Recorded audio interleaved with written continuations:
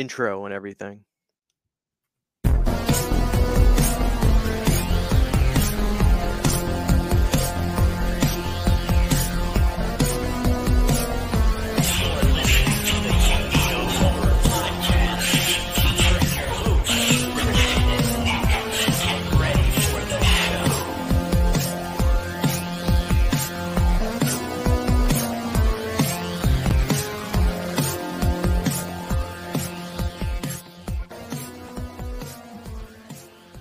Hey now, ladies and germs, what's going on? How are we doing?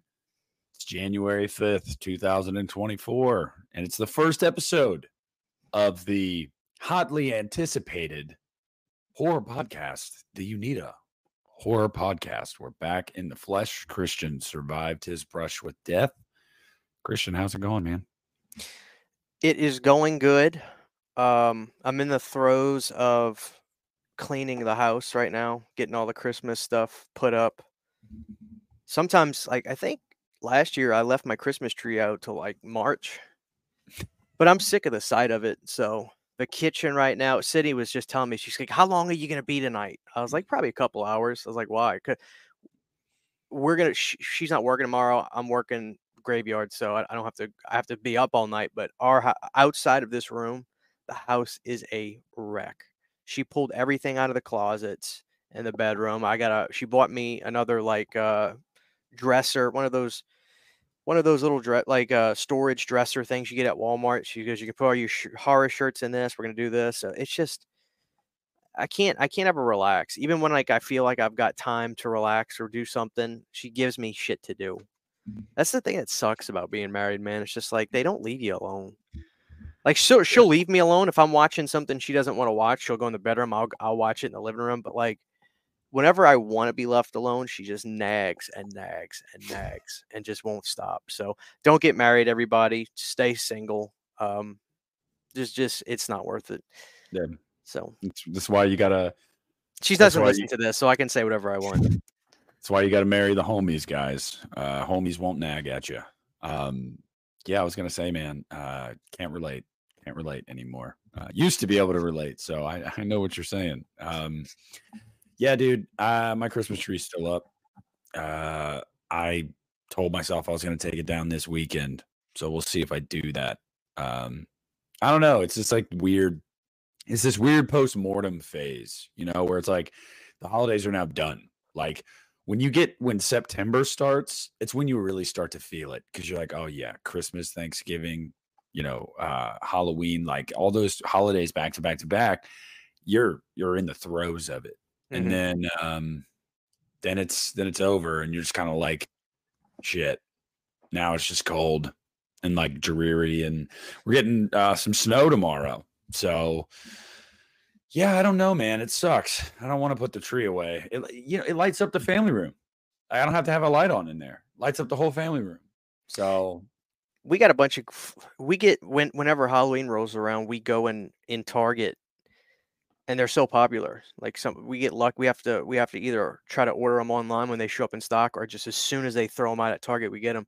We get those LED lights and there's a cauldron one with a skeleton head that moves back and forth. There's a bat that moves its wings. There's a pumpkin. We have them all. My living room looks like a bar. Like there's LED lights everywhere. I've got a skeleton that's hand does this by the record section. I love it. And that kind of illumination is plenty in the living room. I love it. So the Christmas tree is just overkill for me. So we got so lazy this year. Like we keep all the Christmas stuff in there. And if I showed the people what that closet looks like, they'd fucking lose their minds. It's so much shit in there. So we just didn't even bother pulling out a bunch of ornaments because it would have been hours and hours of shit we would have had to pull out just to get to it. So we didn't even put ornaments on the tree. We put garland on it, and we bought like 4 or 5 ornaments this year and just put those on the tree, and then that was it. So I don't know. It's just. You gotta, I don't know, man. The ornaments are part of it, It's sad though. I got a lot of ornaments of my dogs that are dead. Like we got like those little ornaments where you press their feet in like clay. Yeah. And like Frank and Ella and all my old, I just don't want to see it. You know, I just didn't like. That was another thing subconsciously. I was like, I don't want to see that. And then my dog that died la, this past year around the summertime, which was brutal. I did the same thing for him. I couldn't even look at it. I was just like, I told Sydney, I was just like, she was like, "Are we gonna pull the stuff out?" And I was like, honestly, I don't want to look at that stuff because we have to look at all of our dogs that passed away, all their ornaments that we made for 'em. I just don't want to look at it. So Yeah. I didn't bother, which kind of makes me feel bad now in retrospect. But I don't know, man. I get really attached to my dogs, so I get sad about that kind of No, stuff. yeah, it was crazy. I was thinking the other day about my cat who he'll be 12 this year. And I have a dog too, guys, but like I've had my cat since I was a senior in high school, and I had him since he was like 6 weeks old. And I was thinking about it and I was like, dude, how's my kid gonna deal with that? You know what I mean? Like when my cat's gone. Like, because they're like buddies. Um, I don't know, man. It sucks. And then Carl, he drives me up a wall, but he's my dog. I love him. I I don't know. It's funny how we do that too. Like we always end up getting more, and after a couple years, it is what it is. But like, yeah, it doesn't. You don't ever really get prepared for what that's like. Like when that animal's gone. We take it for granted, man. We do. We absolutely take it for granted. There's some days you get home from work, you may not be in the best of moods, and you're not trying to, you know, love all up on the dogs and the cats and oh hey, because not every day's like that. Some days you're like, man, I just want to chill. Like I'm not trying to be bothered. We take that for granted. Um, so yeah, guys, make sure Yeah. you give your dogs, your cats, your gerbils, your guinea Cats pigs. kind of live a long time though, right? Don't cats live to like 18, 20? They can, but like usually for a tabby cat, 15 is pretty old. Like 15 is we had a cat when I was a kid named Allie. She lived to be 16. And we had her throughout my entire childhood. So I was like a sophomore, junior when we put her down. And because at that point she had like dementia, she was blind. So she was like running into walls and like just pissing and crapping on herself and stuff. I had a buddy who said he had a cat that like every time his cats had died in his family, they don't put him down. He said that the cats know they're about to die and they literally just run away to die alone. Did you They ever will have do cats that, that yeah. do that? My buddy Dave did.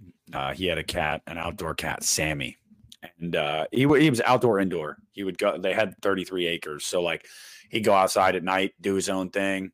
He'd be in the house during the day. During the day, he got old, and one day he didn't come back home. And Dave's dad actually told us that he's like, "Yeah, guys, he probably went to go die. Like that's probably what happened. That's what That's cats do." crazy. Well, crazy enough, dude. Even crazier, he had an old dog named Jake. Dogs will do that sometimes too. They'll go away to die. Jake, literally, you're not gonna believe the story. It is wild. Dave has it's a pretty big pond. He calls it a lake and is on their land, but I mean, we used to swim in it and fish in it. It's pretty big. And Jake went out into the pond when he was like really old into the mud and buried himself in it to die.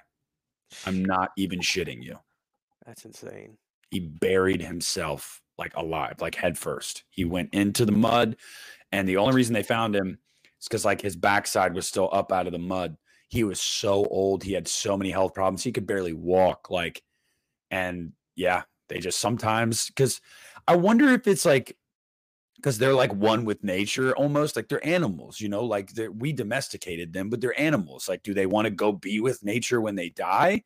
Or is it like they don't want us to see that?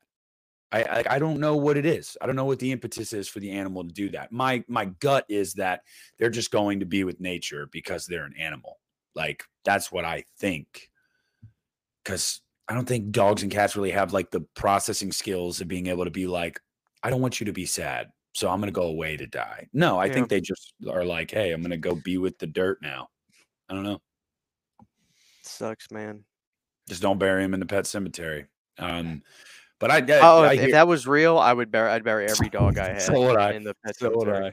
Yeah, I wouldn't even yeah, think twice about it. yeah, same. Wouldn't even think twice about it. But what about a person? Would you ever cross that line? I don't know.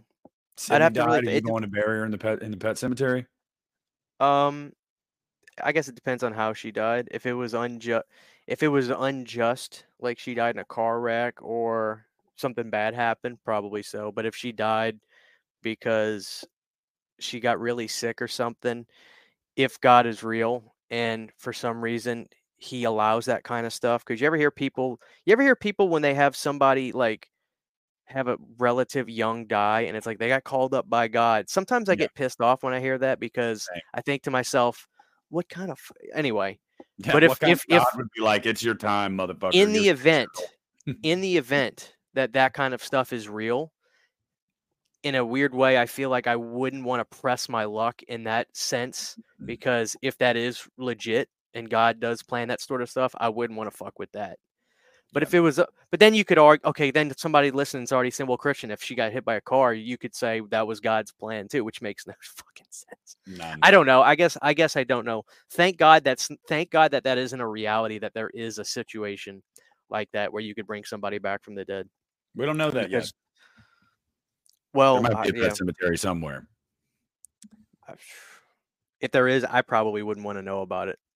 I probably would not want to know about that. Christian be bringing dogs back tomorrow. Dogs, yeah, because some of my dogs, like, they already act like they were brought back from a pet cemetery anyway, so it would be no different. They stink. They bite. They growl all day. So it's just like, okay, it's no difference. My Right? pug's like that. Owen is just a nasty little bastard. So I don't know. I tell people Gotta love it. don't get pugs, people, because they die young.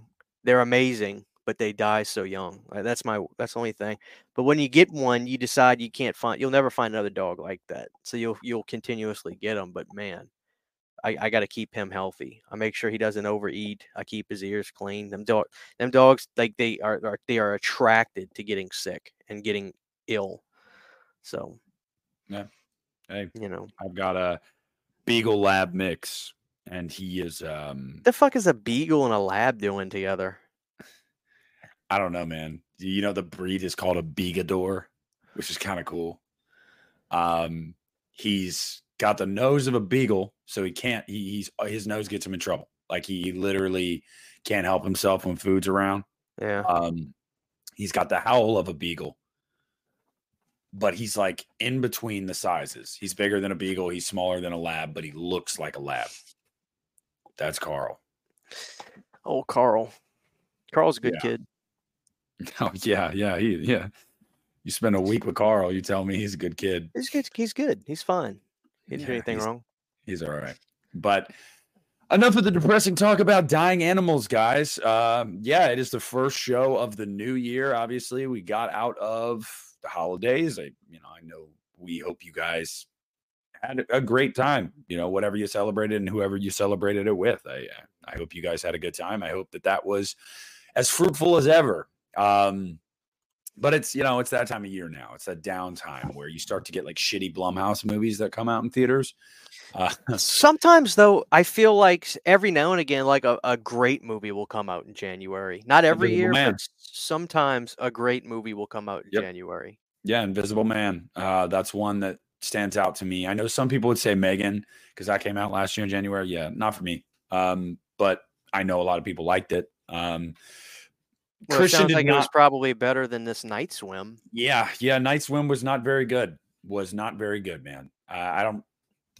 I did a review on my channel, guys. If you want to hear my thoughts about it, just check out my review. If not, I'll just keep it short and sweet. It's a really cool premise. Coolest thing about the movie was the very first teaser trailer when they didn't show you like anything. Um, I hate that shit, man. Like, why? yeah, You don't you kind of feel though, like if you make a movie and you make a trailer for it, and Like you're in a boardroom with the producers, people, and you say to you, and you know in your heart of hearts, this trailer is better than the actual film. Don't you think you should go back to the drawing board? Don't you think these people should be honest with themselves? Because you know that these motherfuckers know if they've got if the trailer is much better than the film. If you even if you made it, especially if you're involved in the film and you see the trailer and you know it's the movie is not as good as the trailer, don't you think you should go back to the drawing board on this? Watch it make a bunch of money though. So what the fuck do I know? They don't care if it gets I good reviews or not. I mean, it They opened to don't like care. I think the Thursday previews were like 1.5 million. So it'll do okay. It'll make its money back. You know, Blumhouse, you know, their model. It'll be profitable for them. But to your point, I mean, yeah, personally, you and me and most people that have any kind of creative mind would think as a creator of something, you would be like, we need to fix this. Like there's I don't know, it just doesn't sit right with me to put something out there that is clearly lesser than the freaking trailer. But I think in that instance, whether it's Blum, whether it's whoever else invested with it, Universal, whatever it may be, it's probably more or less for them like we're not dumping millions more into this movie to try to fix it because one, there's no guarantee you fix it. There's just there is no guarantee. Two, you have to delay things. You have to put more money into it. And then at that point, it's like, are we even going to make our money back if we do that? Yeah. So I think but again, I mean, you talked about the Shark Tank episode with Jason Blum and his model. His model is kind of foolproof. It's the reason why he's gotten to the point where he is. Yeah, everybody needs to check that out. You can Google it, I'm sure, but just Google Shark Tank with Jason Blum. He was a shark on there, which should tell you everything you need to know.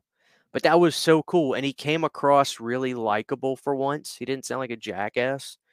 Um, and he, first of all, this made a bunch of sense to me. Ethan Hawke has stake in production companies that Jason Blum uses and has. So that's why Ethan Hawke is in a lot of these damn Blumhouse films. He bought his way into Hollywood. I always wondered, like Ethan Hawke, like he doesn't strike me as a movie star. Like I like him. He's been in movies I love, like Dead Poet Society when he was a kid. But I'll never see him as a movie star. I just never will. I'm not saying I don't like him, but he's just B tier to me. He's B tier to me. He can act really good, but I don't get excited. Who gets excited when you say, "Oh shit, dude, that new Ethan Hawke movie's coming out." Have you ever heard anybody say that? No. Who the fuck says, I don't know, "Dude, dude. Ethan Hawke"? The Yeah, black but phone, Ethan Hawke was no, kind of the draw for me. Ethan Hawke. No, it wasn't. It was Stephen Yeah. King's kid was the draw for the movie. No, Oh, bro, for most bro, people, not for me. Stephen King's kids wrote this one. Joe Hill. Like, first of all, why is he going by Joe Hill? Go by Joe King. Are you an idiot? I don't think Oh, he wants to. he Yeah, wants to make it on his own. Fuck mhm. that. Never gonna happen. You know? Everyone's always gonna whether you change your name or not, they're gonna be But like, that's yeah, another thing. It's not yeah, even like it's a secret. yeah. Joe, everybody knows it's his kids. I don't know. I don't get it. But I don't know. To me, I like Ethan Hawke as an actor. I mean, I still think The Black Phone was a pretty good movie, but I expected more. But I just don't understand. Like, I don't know. I don't think anybody gets excited for Ethan Hawke in a movie. He's in a movie. It's a movie that has Ethan Hawke in it. It's never an Ethan Hawke movie. So I don't know. I feel like he bought his way into Hollywood. No hate. I don't dislike Ethan, but come on. He's not a movie star. He's not a star. Nobody gets excited for Ethan Hawke. I mean, tell us how you really feel. It's I gotta be true. honest. I gotta be honest, man. The black phone for me, he was a draw for me. I was like, all right, Ethan Hawke wearing these creepy ass masks. All right, I'm interested in that. But no, you're right. You're right. I mean, Ethan Hawke, you don't put Ethan Hawke on a poster. You know, it's not like, oh my God, Ethan Hawke. I have to go see this movie now. Like, How are they going to do a sequel? He's dead. and it is truly a sequel because the kids are coming back. So how Does do he you have? explain? It's going to be stupid. They're going to do It's something going to be really stupid. It's going to be like your typical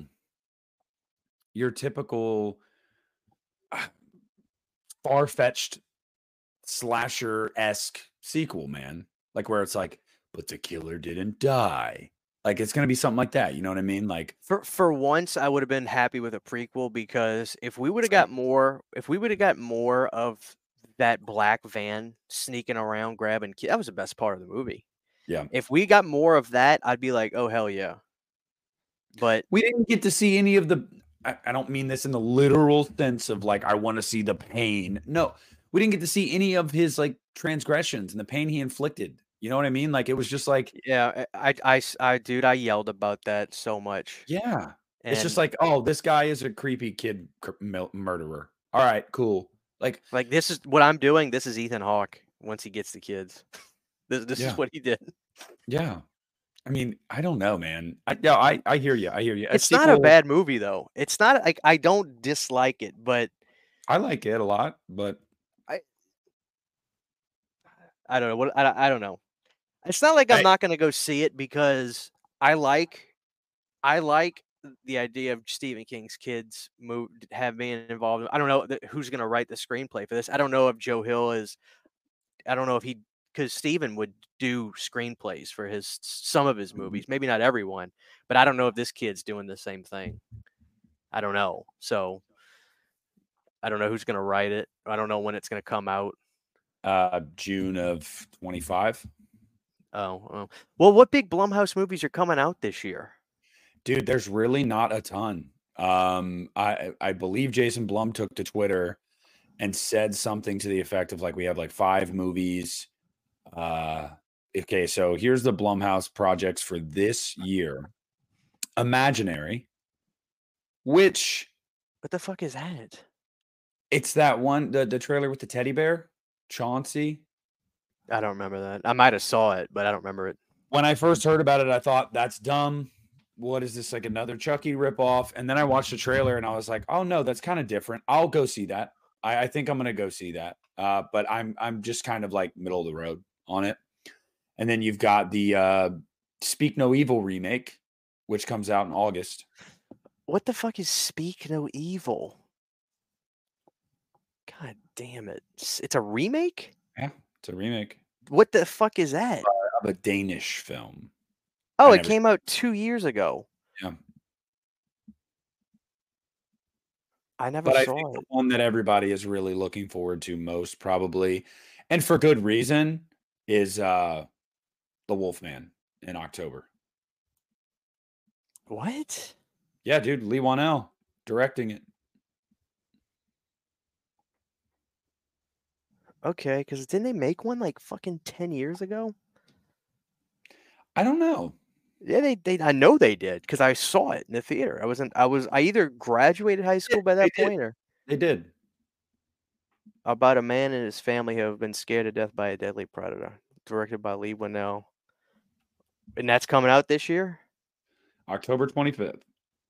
I ain't seen dude, they don't have any pictures available for this on IMDb. Hasn't started filming yet. It's about to. I think this month, if I'm not What? mistaken. Yeah. What? Um It's my part of pro their it's part of that universe though. You know, Invisible Man universe, and it's Lee Wanell, so it might be good, man. It really might be. yeah, for sure. I just what happened with the 2010 one is they hired Rick fucking Baker, right? One of the greatest special effects guys ever. Most people would say he's the best.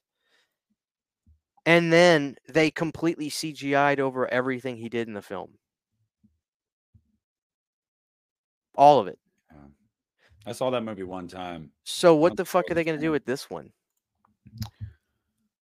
Invisible Man, I get it. Like you have to do a bunch of you can't do a bunch of in-camera stuff with that. Like I got it, man. It didn't bother me at all. But like for a wolf man, like I really pray to God I don't roll my eyes at what they make him look like.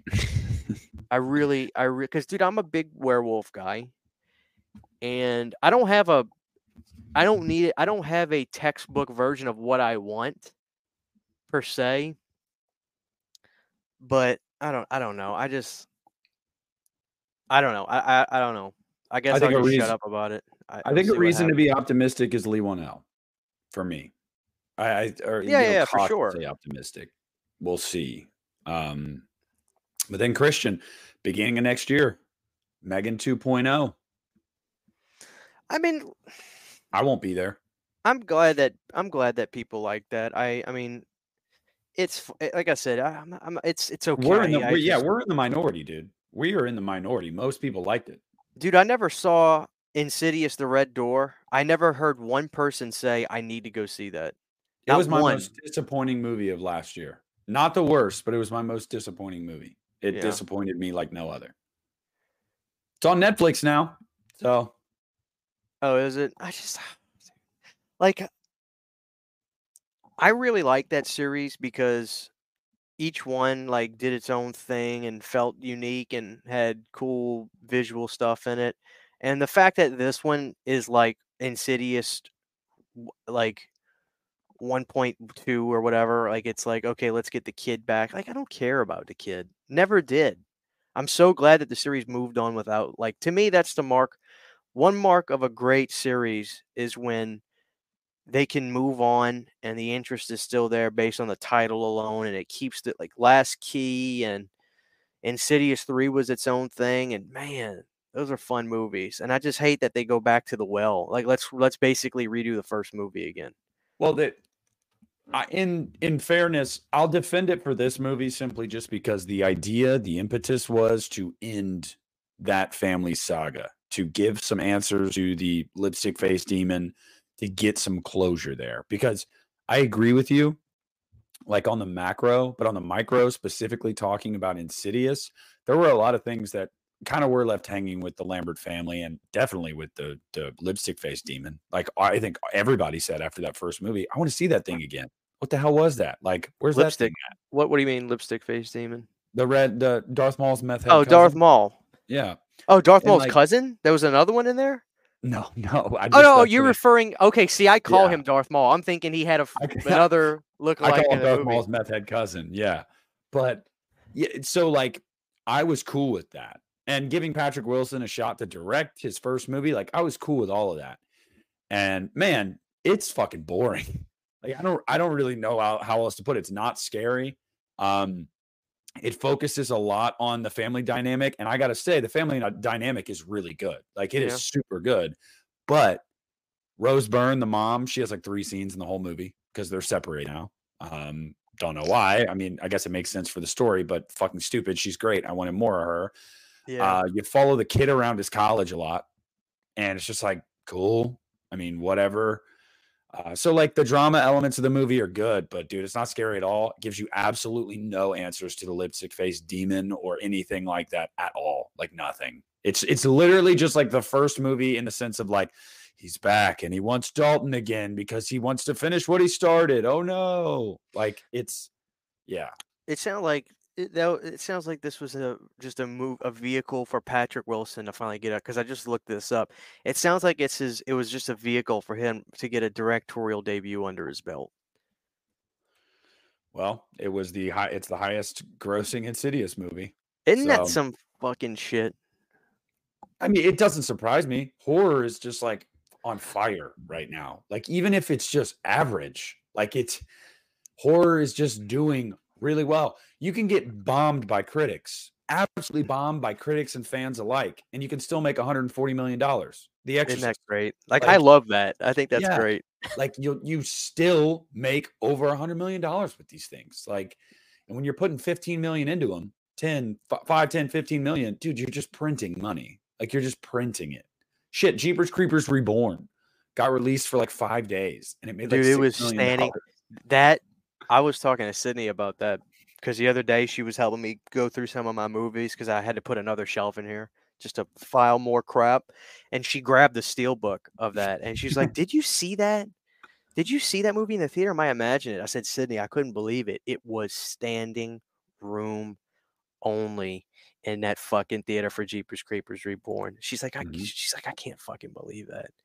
Yeah, mine was packed too. And I've told this story on the podcast before, but walking out of the theater, my brother was like, "That's terrible." And I was like, honestly, I think it was better than 3 though. And the guy in front of me randomly turned around and was like, "That was one of the worst movies I've ever seen." And I was like, "Well, then you haven't seen a lot of movies, man." I said that to him, but But he um, wasn't. I believe the guy. oh It yeah, probably he was was he was not one being of the worst hyperbolic. movies he's ever seen. Dude, I heard people laugh so many times in that movie, and it was not supposed to be funny. Well, they were laughing at it, not with it. Yeah, the weather vane. Yeah, that terrible Oh, CGI jeez. crow, fucking awful. Like, yeah, man. Dude, it's Yeah, a gorgeous steelbook though that yeah, they did. yeah. I'm looking at it right now, dude. It's green and oh man, oh What a man. great, what an experience. I'm If ready for the anything, next one. yeah, Winnie the Pooh, Blood and Honey too. I fucking love Winnie the Pooh. Did you ever see that? No, Dude, I I only love heard I bad things. well, guess what? Yeah, Nick, there's not a lot of character development in Winnie the Pooh No, Blood and it's Honey. not about characters, but I heard people say like a lot of the effects are shit, the acting's bad. I just I it's called Winnie the Pooh Blood and Honey. I know. You know What what I mean? I'm not talking about you. I'm just I like know. I said this like I really don't get what people are expecting. Like I thought it was hysterical. There was this because dude, the pig, what's the pig's name in Winnie the Pooh? I forget. Fuck if I know, dude. Motherfucker, like they look like Ninja Turtle rejects in this film.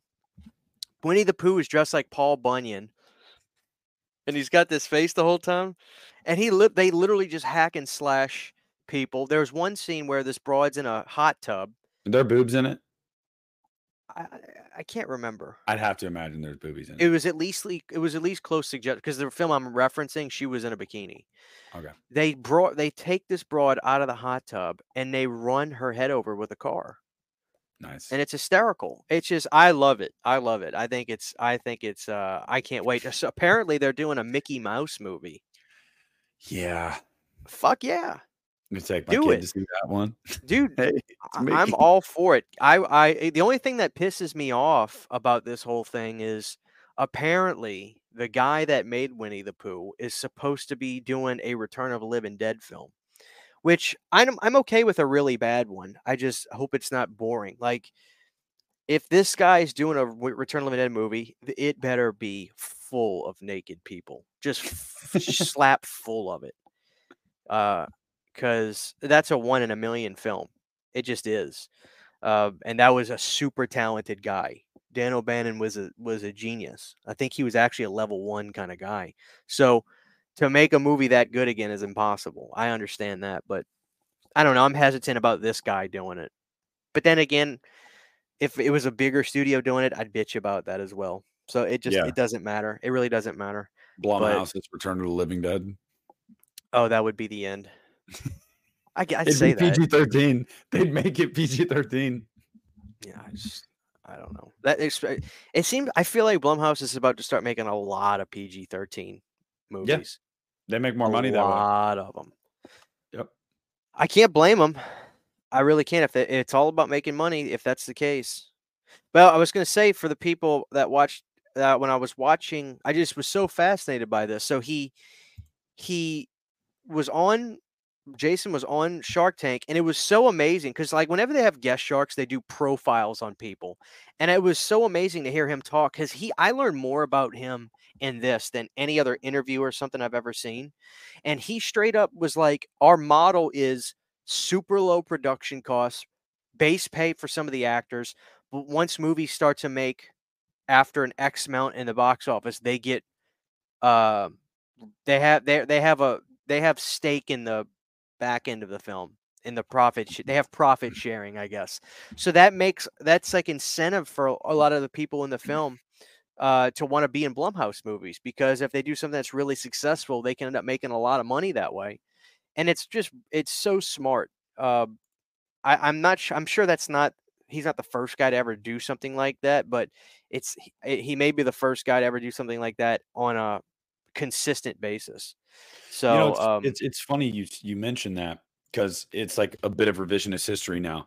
I remember in 2018, right before Halloween came out, and a lot of people were talking about, Jamie Lee Curtis, what a woman. She took scale. She took scale pay. That's it for this new Halloween movie. She didn't care about the money. She took scale because Jason Blum was probably like, you get like 10% of the box office. yeah. Which was She did still yeah. $250 million. Well, I think she donated her scale pay Yeah, to I St. Jude's know. Children, which is cool. Yes. Which is Yes. cool. Jamie Lee is a genuinely good person. That's not me. I'm just saying, like, if you People watch, if aren't you, aware of the yes, practice of what Blumhouse. yes, Right, right. they all do that because they get a healthy back end if their movie makes money. I mean, you know, I heard they were making another Orphan. yeah, yeah. William Brent Bell, the director, said they're. I don't know if he said he's written it or he's writing it currently, but yeah, they're going to do another one. Good for them. Good for They them. pulled Or, they pulled that off yeah, because I think the girl who was in the the girl who was in it for the new one, I think she was legitimately like on her knees for a lot of the scenes to make herself appear really short still. Um Isabel Furman. yeah, I loved it. I loved 2 more than 1. I thought So do I. 2 was a great sequel. It Two raised the was stakes, more energy, yeah. That balls to was the like a wall. true slasher movie. Like I really dug that. I really dug that movie a lot. That was actually one of my surprises. Did that come out last year? Or It was that came 2020? out It's 2022, I think. probably 2022. Yeah. One of my Yeah, I think biggest it was surprises of 2022. that year. I couldn't believe it. I was like, wow, that was actually pretty good. Yeah, that was good. Orphan Speaking of First which, Kill. Christian, I texted you about this a little bit a couple Uh-huh. days ago. I showed my mom Exorcist Believer. Yeah, I still fucking Yeah, she's a believer. She's a believer. I can't. I'm not even kidding you. My mom is very religious, y'all. So when a lot of the movies talking about religion and like quoting the Bible and stuff like that, I'm literally sitting on the couch next to my mother, and so many points she's literally going, "That's right. Mm-hmm. Yep. Mm-hmm." I'm like, okay. And she said there are multiple points where she's like, "Oh, this stuff scares me." Like, the other stuff doesn't scare me, but like demons and stuff, that scares me. And at the end, when the door opens and she goes, "Victor, is that you?" And then Linda walks into frame. My mom looked at me and she goes, "Oh my God, it's Reagan." I was like, "Yeah, it's Reagan." And my mom started tearing up. I was like, you know what? I mean, guys, put it in perspective. My mom saw The Exorcist in she theaters. lived it. I Yeah. understand that. I really Yeah. do. So, like, to see Reagan McNeil, Linda Blair back on screen with her mom, no less, same actors, that meant something to her. But after the movie was over, she said, "I really liked that." I'm like, "You did?" She's like, "Yeah, I really liked that." But she did take issue with one thing in the movie. She did not like that they stabbed Chris McNeil's eyes out. She didn't like it. I had said something as soon as the movie started. My sister was already freaked out. My little sister hates movies like that. And I was like, just wait till we get to my mom was like, "Is there anything in this movie that's going to they're not going to kill Chris, are they?" I was like, "I'm not going to tell you, but there's something that happens with a crucifix." And my mom goes, "She's not going to do things to herself with a crucifix, will?" I was like, "No, mom." Like 91-year-old Ellen Burstyn. No. That would have been And badass. yeah. Then I would have gave it 5 stars. And then the scene happened where they show the crucifix fall off the wall, and my mom looked at me and she goes, "They're not going to kill her, are they?" And she said multiple times, "But why? Why'd they have to stab her eyes out? Why did they have to do that?" I'm like, "Because David Gordon Green's a dick.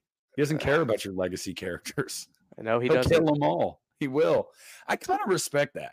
I kind of respect that he'll bring the legacy characters back to kill them.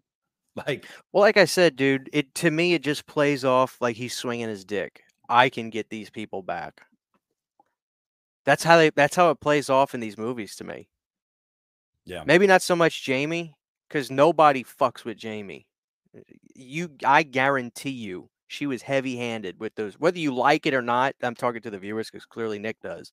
But whether you like it or not, she's not gonna. It's not a slight. I just know you like Halloween Ends, and I'm saying whether you like this movie or not, she is gonna be involved with the shit she says and does in those movies.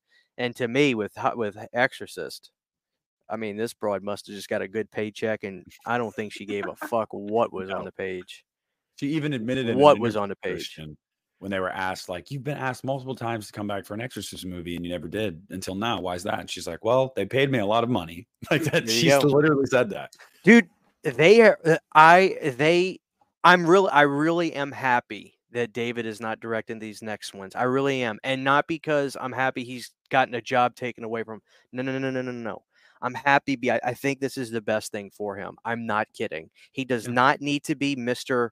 Legacy horror sequel triplet director guy. That is like the worst thing possible. He needs to go do something, pick a good script somebody wrote, work on something. He needs to do something different. This is so good for him. I'm so glad he's not doing these movies. I really am. This would have Me been too. such a death nail for him. Mhm.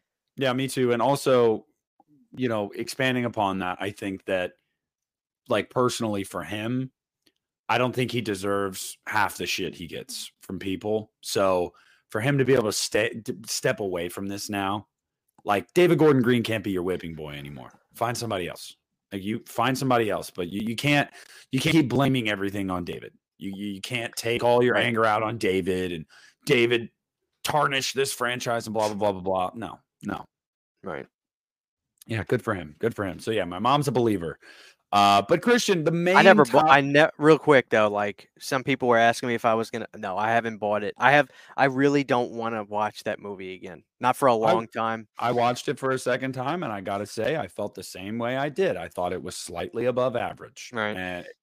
and But that's not good enough for me to want it's to buy not it. good enough for The Exorcist, yeah, You know what or I to mean? want to buy. I haven't bought it either. I watched it on Peacock. I definitely didn't buy it, Is it an but unrated version or is it just the same thing? it's the same thing I saw in theaters. They didn't make So an unrated version?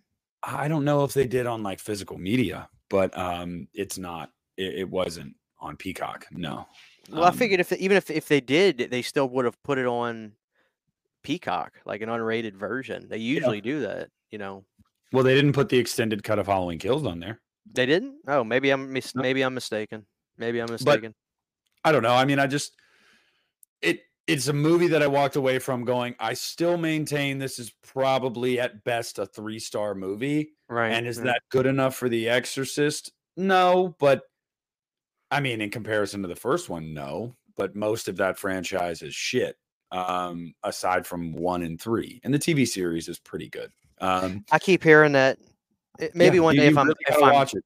maybe one day if I'm bored enough, I'll put that on. I'm You telling know, you, especially the second season. I think it's pretty strong. I But hear yeah, you. it's okay. I think it also helps that I went in with super low expectations. Had I gone in with high expectations like Halloween 28, it was the inverse of Halloween 2018. 2018 got announced. I was excited. Everybody was excited. And it was a huge deal. And you go So and see fun. it. And yeah, it was a big event. And I was a little let down because I had worked myself up into a frenzy over it. Right. Whereas with Exorcist, I was like, here we go, I guess. And then I was like, okay, it's not terrible. So yeah, you know. Those were such fun times, man. I miss the hot. For all the shit, the run of going through those Halloween films, just the joy of knowing another one's coming and things like this. It's so fun. Yeah. You know, that's that like and I thought The Exorcist was going to be that way. It honestly ended up not panning out like that. But the run to getting another Halloween and the run for Ends, I used to tell you, I was like, dude, we're gonna miss this when it's gone. I'm telling you, Yeah. the run, the journey, the chase is. There's a Motorhead song. The chase is better than the catch, and I agree. It's always fun, the anticipation and being in the mood, and the music sounds better when you know a new. Like if you're listening to the theme, because I know you do. You tell me, Christian, I was at work, dude, just jamming the The whole Halloween End soundtrack, front to I back. want you to imagine this Yes. motherfucker at work Yes. just doing this. Meanwhile, in No, his dude, ears, it literally will. Actually, the thing I'd like to listen to least is the Halloween theme. Sometimes I'll skip that entirely when I'm listening to the soundtrack. Dude, it's the shit on the periphery, man. Like, some of that shit is really good. Like, do you get in Carpenter. the zone? Oh yeah. Oh yeah. Especially the Corey and Michael stuff. Those tracks. Oh Oh yeah, my dude. god! I love the track Kill the Cop.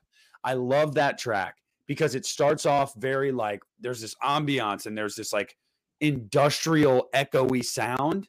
And Yeah, then it goes into a rendition of the Halloween theme that's almost like slowed down. and it's the moment where Michael is stabbing the cop in the sewer, and I just Right. dude, I love that track That's so so much. funny. I love I it. love I it. love it. I Yeah, yeah. love I haven't done it since October, Christian, but yeah, I would walk around work and throw that one on, throw Kills on, throw 2018 on. Well, listen, before we start talking about scripts and unmade stuff, what the fuck is Miramax? Which I didn't even think was a thing anymore. Yeah. What the fuck are they gonna do next? Like, I figured you would have heard something by now. I mean, there's a couple things that have been thrown around, but I don't think anybody really knows. The last time I talked to Brad from Bloody Disgusting, after the news was made official, everything was signed, sealed, and delivered.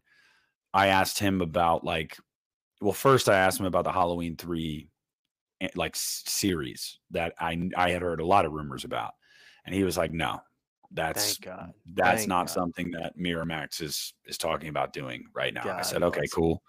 And then I A24 said, would have pulled some stupid shit like "Yeah," that. So, but he did say that the next project that's being discussed is it's probably going to be a series. oh God.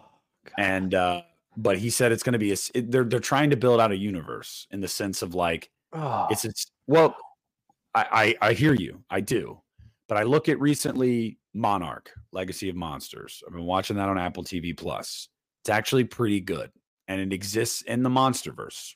So it's after Godzilla 2014, but it's before King of the Monsters, and it exists in that universe, and it works, and I think it's pretty good. So it can work, yeah, but but listen to it's yourself. Halloween. I know. You listen to how you even just said that. You're not that excited Fuck no, about no. Monarch. It's television. It's big budget television, though. It doesn't matter. It's television. Come on, like this Do is I get excited for Monarch like I do for a new Godzilla movie? No, but like Nick. Are you telling me you're gonna say to yourself or anybody listening to this, man, I can't wait for the Halloween television series. no, God, no. I'm You know just what I'm telling you saying? what I'm just explaining. This is what I've been told, and the intention seems to be that I don't know if it's going to be. I had heard a rumor about a series based off of Haddonfield, the town itself, like building out the town a little bit, learning more about the lore of the town, not so much Michael Myers as the main focus. That sounds interesting, I guess. Because I don't know how you make a television series about Michael Myers. I was gonna say, Personally, is yeah, every episode just in the next year? yeah, or are we going What into the fuck? Thanksgiving and Christmas? I don't know. What does he do in the downtime? Just make Uh, another fucking movie and well, don't have Jamie in it. Like it's that like they're planning a new set of movies, is what Brad told me, but they want a lead off point, basically. It sounds like they want to try to build a world a little bit and then jump into a new trilogy. What do I think? Sounds fucking stupid. I think it sounds stupid. yeah. I think you just do a movie. Can I interest you in Halloween Returns, a script that never got made? Never Yeah, I got can made. tell you're ready to go. So let's get into it. Well, no, I just thought that it was. I actually thought that was pretty organic, Christian. Well, where could they go? What could they do? I That's got still think they should have done that movie. I still think they can do that they can, movie. they can. You Did you know, read that script? hell no, I ain't got time to read a fucking script of an It's only unmade 95 movie. pages. I ain't got time to read a script of a movie that didn't get made. That's why shout out to fucking Dustin McNeil. He saw the videos I was doing and he ended up sending me these books and they talk about Halloween Returns in here. And this is Cliff Notes. I like that better. It's Cliff Notes. No, I never read the script, but I do. The goddamn writer of that movie went on a fucking press tour doing a bunch of interviews with people about it. He was so excited. Yeah, Like Patrick Melton, Marcus Dunstan. Yep. Marcus Dunstan. Yeah, dude. I couldn't get away from that guy's name for probably a year. Like I just kept hearing about it and hearing about it and hearing about it. And remind me, that was the one where they wanted to film it in fucking Bangladesh. Some shit. I think it was Bulgaria. Dude, I'm so down with a Bulgarian Halloween. Are you Well, kidding me? it wasn't the whole thing wasn't going to be filmed in Bulgaria. They were The going to town film was, they were right? going to film part of it in Louisiana, Christian, believe it or not. But yes, they wanted to do some shooting, and it was either Bulgaria or Romania. And Malik Akkad, literally like 2 weeks before production started, Malik Akkad was like, "No, we're not doing that." And I don't know if it was the other studios at play that were putting money into the project and financing it, saying, "Yes, we are. We're not paying X amount of dollars to film in the Midwest." Right. And Malik Akkad, literally, his quote was, "Halloween is the Midwest. We're filming it in the American Midwest. It's what we're doing. Like, if you don't want to do that, then we're not making a movie." Now, That's do crazy. do I think it still would have happened though? Yeah, but the rights lapsed that year, like that Right. same year. That was the final bit. That was the Yep. final bill. I think they could have eventually come to terms, and one of them would have got their way or caved into the other one, and it would have happened, but they lost the rights. So you're telling me that would have been a Dimension movie? Yes. Yep. Oh, dude. Could you Mhm. imagine Halloween Returns in a Dimension Extreme DVD? Dude, Dude. fucking bad. Okay, let's be honest, Christian. If Dimension one Extreme. of the ones that was unmade was going to be a Dimension Extreme, it would have been Halloween 3D, not Oh, Halloween with Returns. 1,000%. But Yeah. this would have been the last stand right here. Yes. Dude, I got to tell you, as far as this movie goes, and guys, that's like obviously that's the main topic for tonight is some of these unmade Halloween movies, because Christian did a series on this like a year ago on his channel. Yeah. And I was in the shower last week and I was like thinking about Rob Zombie's Halloween 2, when I touch myself in the shower. I was already making that joke, so you couldn't. I was already making the fucking joke. You're right. I was in the shower. Yeah, I can't remember what the impetus for it was, but I started thinking about I was thinking about something to do with like, oh, I know how it started because I got my recap for my year on YouTube. And my most viewed video of last year was a Halloween 2, like in defense of video, which has like 13,000 views and climbing. And I'm like, that's awesome. Like, Yeah. hell yeah. I was very proud of that upload. And I was thinking about that. And then I was thinking about like, man, dude, that movie fucking rules, dude. Like, and then I was like, man, Halloween 3D, like what could have been? And I was like, dude, I'm going to do that. I'm going to make a video, like a video essay on my channel. I'm going to do that. Yeah. And I just did it.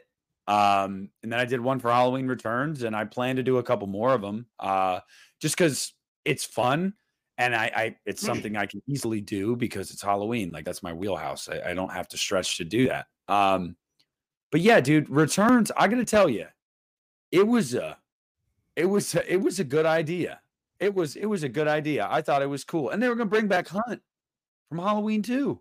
He was in prison, right? No, he was a sheriff now.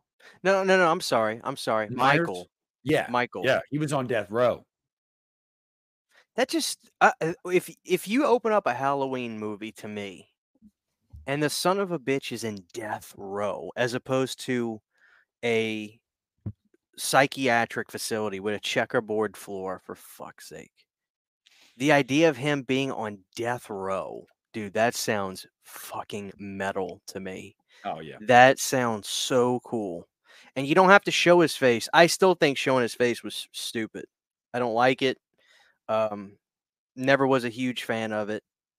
Even in Halloween 2, Rob Zombie, I still actually they really hit it still. So they did a pretty good job of that. And they don't really I feel like they show it a lot more. It may be because of the internet and seeing all the behind the scenes, but I feel like you got to see his face more in the new ones. You did. But the idea of seeing Michael just looking in a corner or something in a death row, oh, dude, that sounds so fucking awesome. Doesn't give a fuck if they're like, hey, your time's coming, buddy. We're going to gash you next week. And him, just nothing. Dude, just the idea of that sounds great. How did he get out of death row in that one? So the movie was going to open on the same night of the original. Like it was going to, like Halloween Kills almost. It was going to open like Michael made it to Hunt's house, Yeah. like on his rampage, and he killed Hunt's wife. And um, they subdue him and they take him in, and he's on death row. And Hunt's son is like, he wants to go to the execution because Hmm. Michael Myers killed his mom. And mind you, the movie was gonna take place in 1988, which I think would have been cool. Hell yeah. And he's getting lethal injection, and I guess the script said that he like locked eyes with the kid, um, Oh, and the just like kid that was in the room watching him getting yeah, killed. Like yeah, the and he just like broke free of the restraints and went on a fucking rampage and killed a bunch of people, like Halloween 6 style, and broke out. And he was on the loose. and see, I like that. Just it's not too complicated. It's very simple. He breaks out. It didn't do anything to him. I mean, Yeah, I wonder who is going to do the music for that. You wasn't going to know? be John Carpenter. I can tell you that. Um, yeah, I wonder that myself, but yeah. And then one of the coolest things about that script though was they made Michael like ghostly again, like he Oh was hell in the yeah! original movie. Like Right. he was like he's there and then he's not, and he kind of has this aura about him that he's like supernatural. Like he's not like a man, and I thought that was really cool. And the way the movie ended too was that he wrote in blood on a wall, "This town will be never be safe again."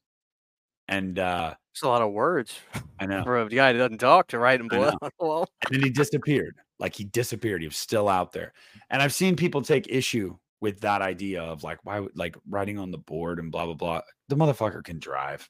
Like, I mean, whatever. But having said that, I just thought it was cool the way it ended because it in that sequence in particular, because it literally like made it to where, yeah, Michael's truly motiveless, dude. He just wants to kill everyone in Haddonfield.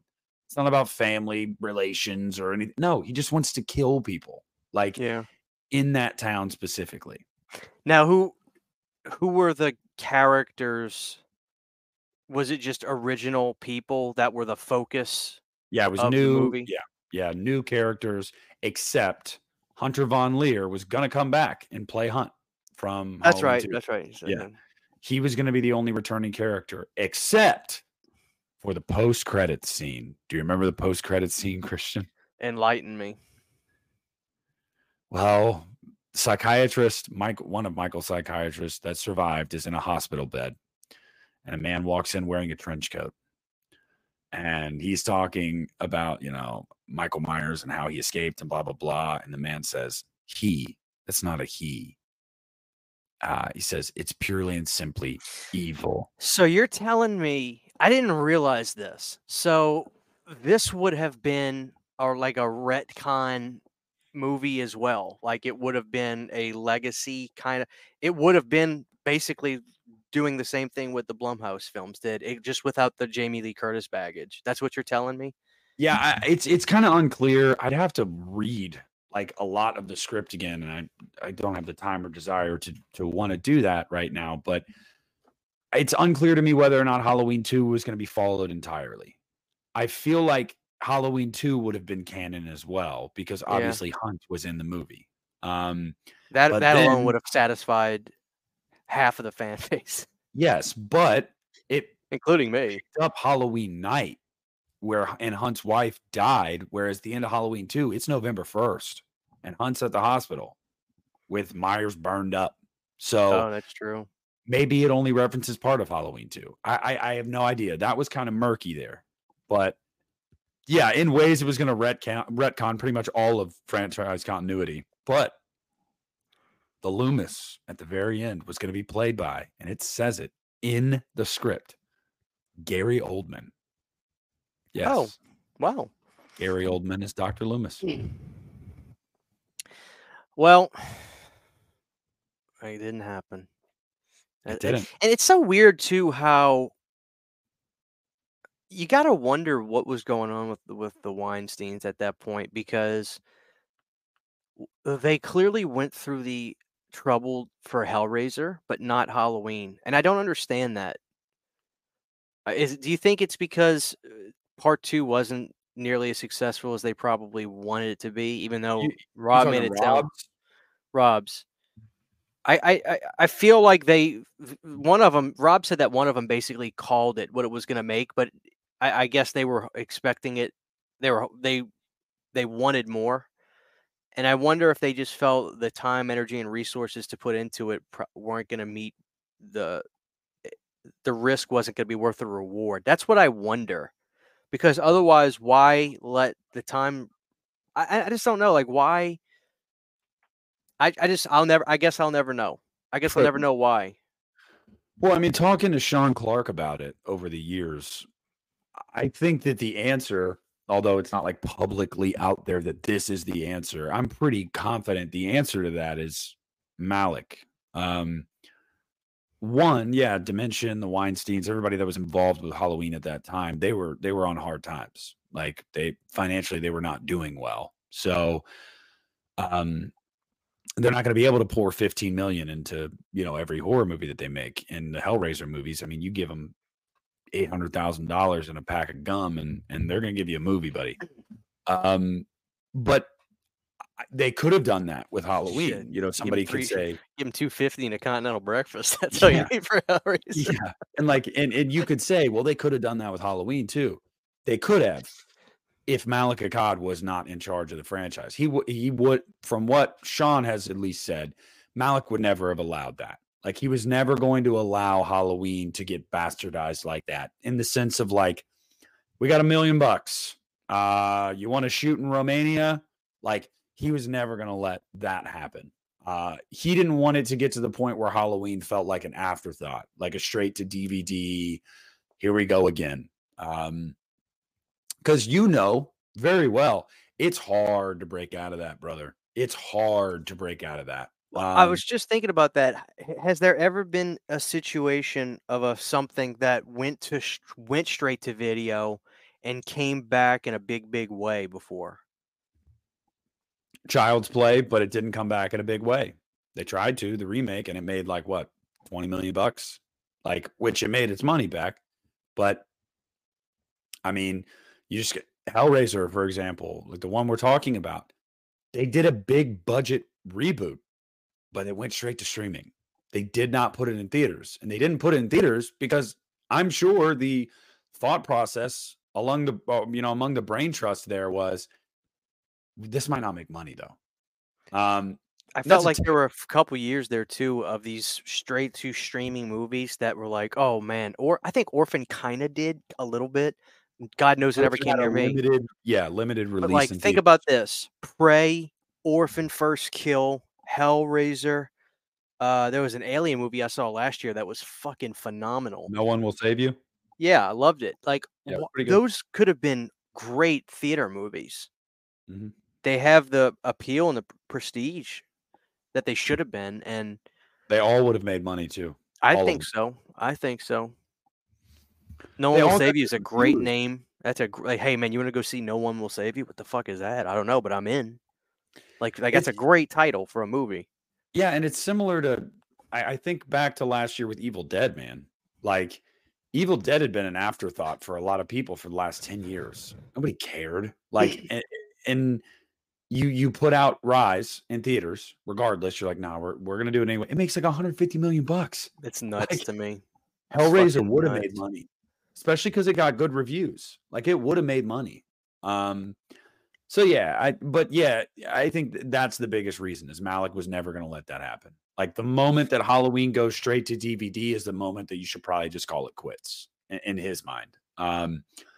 Halloween, for better or worse, right or wrong, no matter your opinion on it, to him, he sees it as a prestige horror franchise or a prestige property. I respect I, that, I but and I I and I yeah, going to TV, I would not respect. yeah, and I agree with him. I do. I don't think Halloween has ever jumped the shark too bad. Uh, I think that there have definitely been some movies in there that you're like, eh, but most of them, if not all of them, have a pretty respectable budget. They look like competent movies, and I mean, they're legitimate films. That's not as you can't say that about a lot of these series that went straight to DVD and sequels end. You're like, dear God, what am I watching? Like Leprechaun Back to the Hood. I mean, shit, Hellraiser Revelations. I mean, you go down the list. Leprechaun Origins. What the fuck? Like, yeah. So I think Malik was right in saying I'm never going to let Michael Myers die that kind of death. And I mean, look, dude, it paid off. He waited almost a decade. Blumhouse comes around, makes $500 million with 3 movies. Yeah, paid off. Yeah. But Halloween Returns, man, it was a good idea. It was a good idea. I was a big fan of John Carpenter's Halloween 4. He almost did. Mm-hmm. Did you read about that one? Oh, buddy. Yep. What's so funny to me is how people talk about, oh, John didn't want nothing to do with Halloween. But no, that's not true.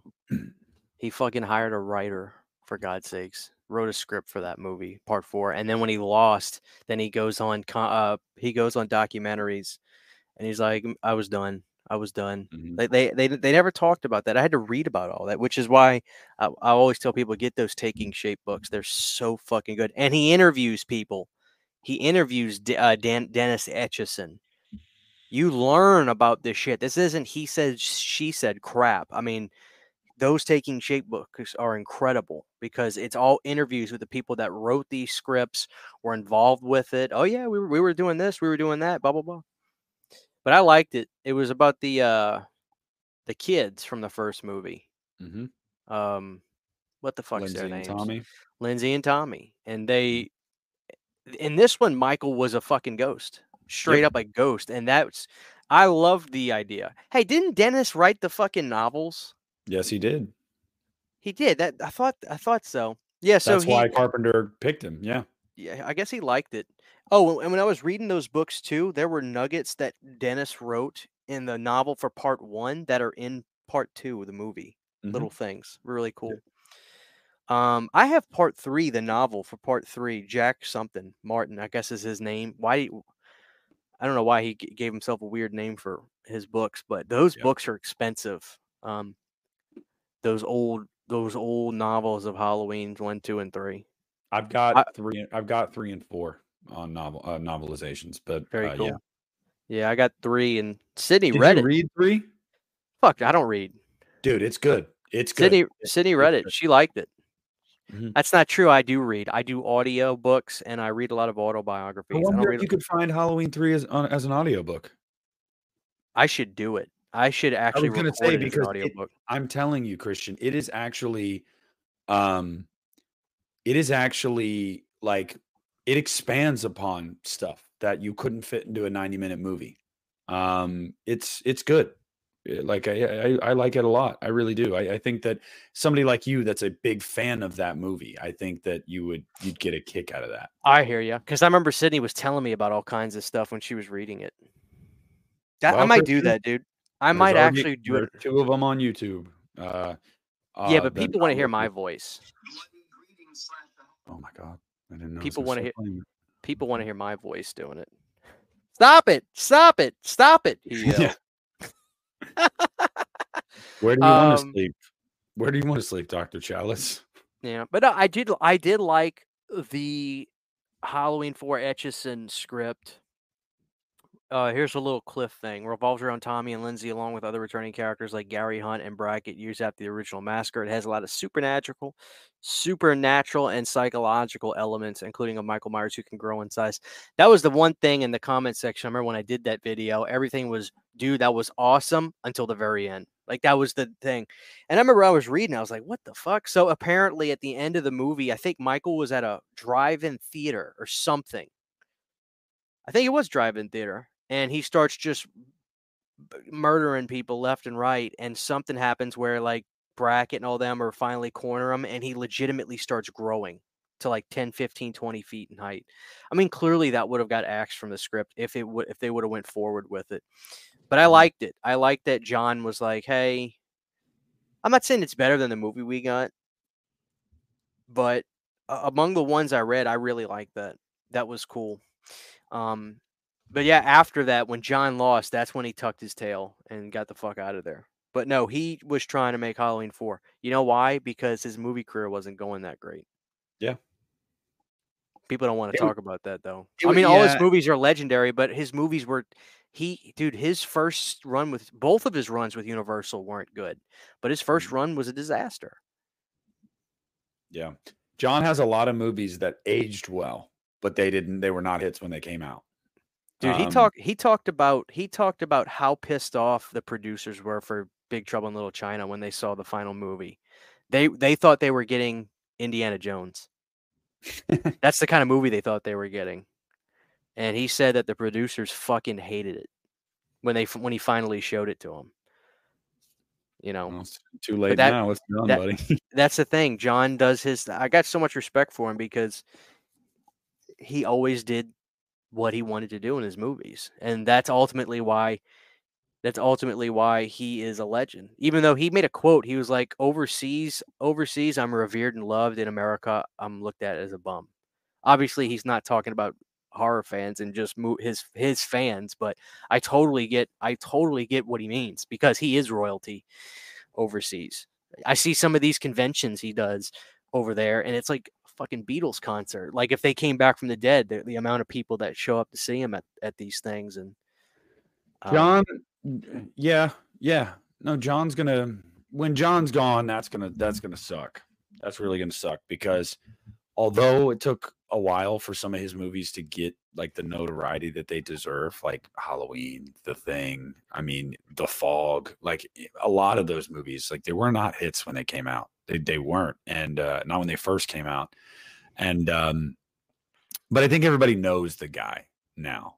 Um, it's kind of like inarguable that he's one of the greatest horror directors that ever lived. Um, I don't know. I mean, as far as that script for Halloween 4 goes, yeah, dude. I mean, you're right in the sense that John wasn't done with Halloween. He was done with what they wanted to do with Halloween. He wanted to do something different. He knew it was a cash cow. Shit, dude. Everybody hated well, my 3. my point is the only reason he was trying to get involved with it is because he was not having as much options anymore. His Yeah. studio career was taking a dump. Mhm. That's what I'm saying. That's why No, to me, and that's why you're he was involved. yeah, and you're Yeah. right. You're right. And he was trying to go back to the well. But he didn't want to do it. He didn't want to do it the way they wanted to do it though, because he never wanted Michael Myers to be a character that was just going to live on for decades and decades. And like, nah, I mean, he's been very open about that. So his idea for 4, I thought was cool. It was really supernatural. It was like, I don't know, more of the focus like on the town of Haddonfield. Like I thought it was really cool. It was a really cool idea. It would have been like if A24 had gotten the rights to Halloween, that's the kind of movie they'd make with Halloween. I'd like to think so. Yeah. I'd like to think so. Like let's focus on the supernatural, let's focus on the town, let's focus on like metaphors and symbolism. Like that was elevated horror before elevated horror was really in vogue, you know. That's cool. I don't know. I would have liked to see that. Um yeah. Halloween 4 had a lot of scripts, and I'm not seeing it on this list I was looking at, but it's funny because I remember last year when I did this one, it just got swept up for some reason. Like I guess it started showing up on just the homepage for people on YouTube because the video was getting so many views, and it was my favorite one I did. It was one where it was like an MTV style Halloween 4 where Jamie came back, and it was takes place after it was some of it is silly, but the thing that I loved about this movie was they were going to have a band do us. Jamie was going to be like working in the industry, like the music industry and stuff like that, and producing bands and stuff. And they were going to have a band for this movie. They talked about some of the bands being Rat and Wasp, which to me just sounds. I love Wasp. Wasp's one of my favorite bands.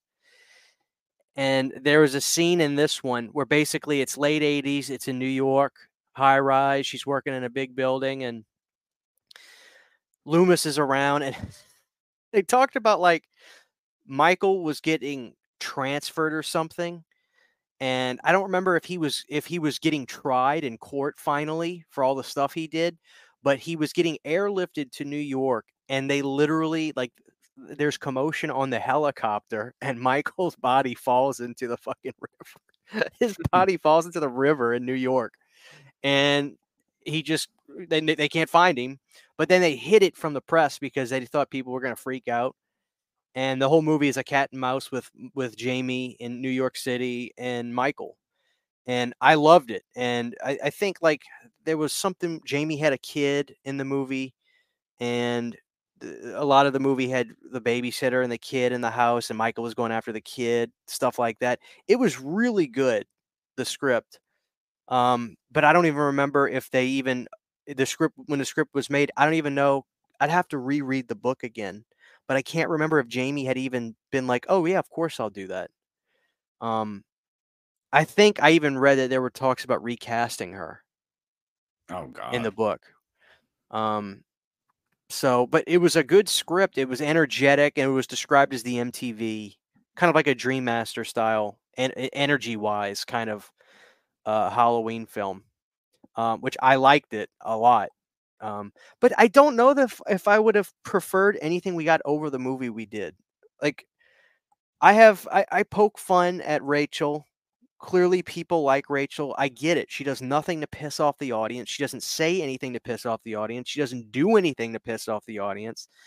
She's a pretty girl. You like her. She's in wrestling terms of a baby face. So everybody's just like wants to cheer for her. And then Danielle, who, God bless her, I love Danielle. I still feel like the best movie she ever acted in was Halloween 4 as a fucking kid.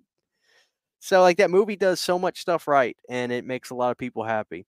So, I don't think I would change history, but it was a long way. Like, that was the last gasp, the movie that we finally got. They went through a lot of fucking scripts before actually getting the one that they got for Halloween 4.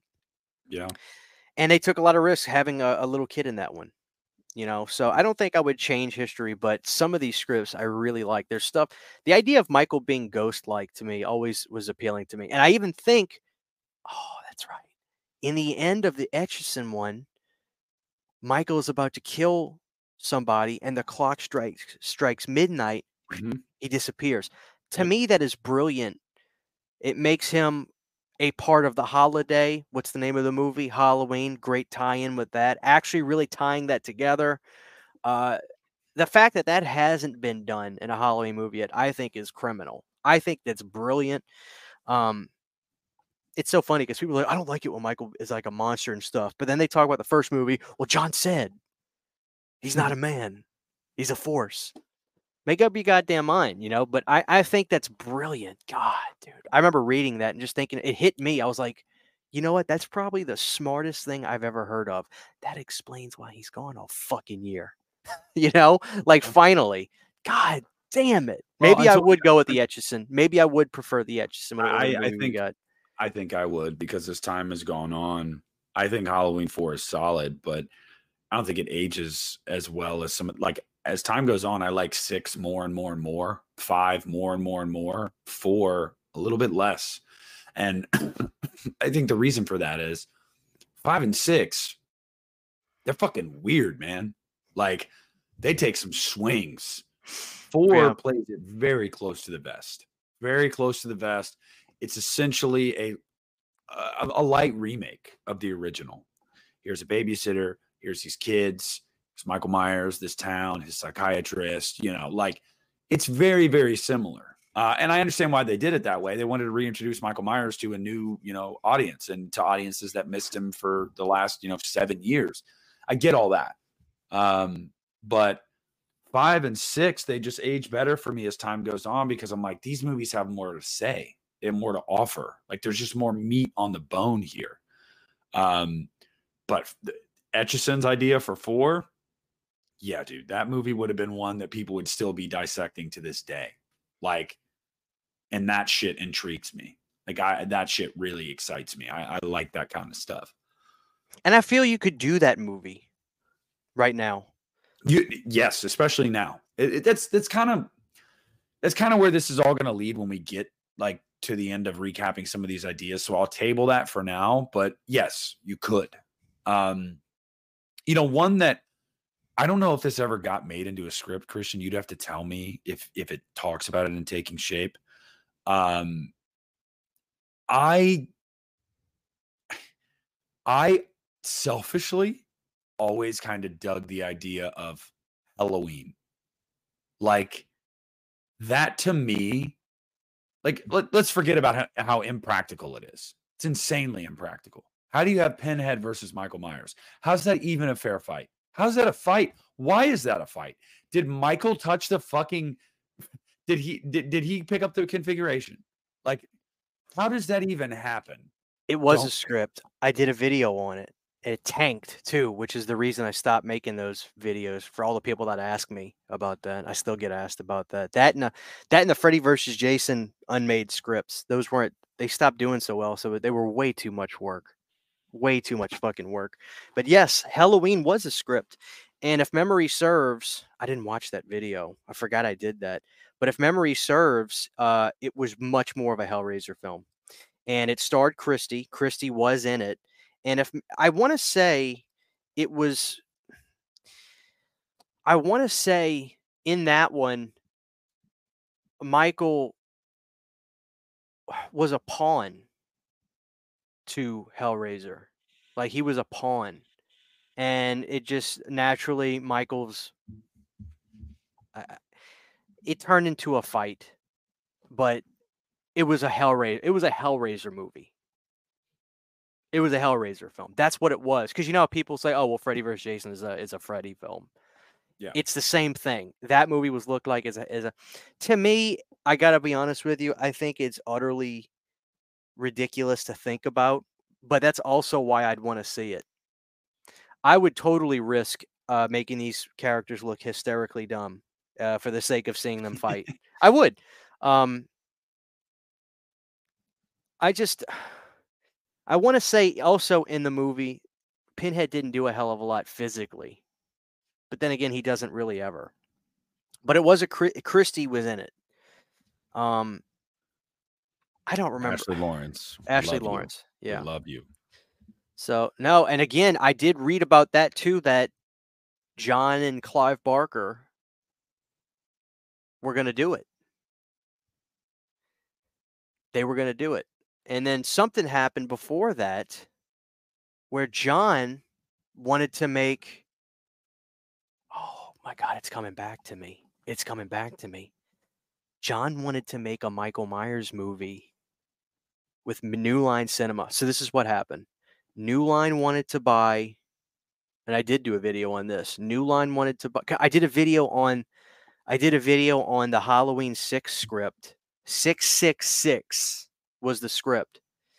And Michael was a bum. He was a fucking bum. And it was a virtual reality movie. This video, I watched it 2 days ago when you were telling me you wanted to do this. And I do remember some of the things about that script. I don't want to get off topic too much, but I do remember a lot of the stuff about that script. But that video I did was like, I don't know, 20 minutes long. There was so much crap in it.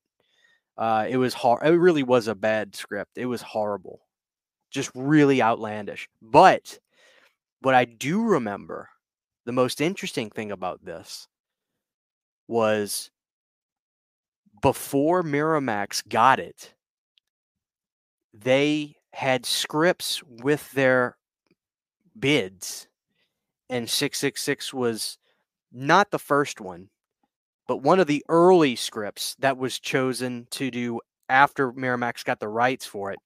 But New Line tag team with John Carpenter, and they wanted to make a movie where Michael was in space.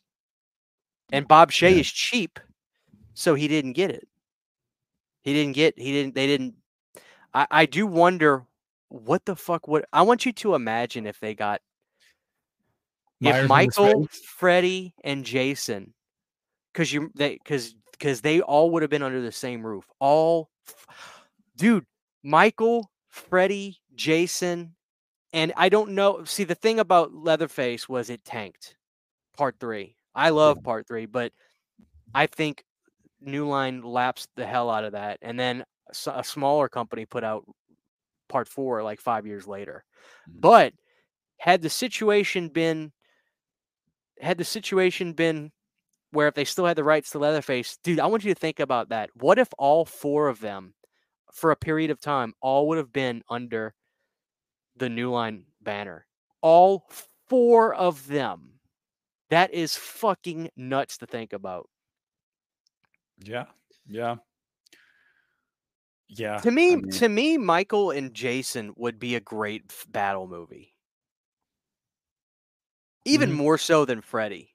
Even though even though fans associate Freddy and Michael together because they are like the where Michael is clean and stoic looking. Like I get it. Jason's the opposite, and dirty, slimy, nasty, and Freddy is dream guy and all that. Like I get why those two on it's a great visual battle too.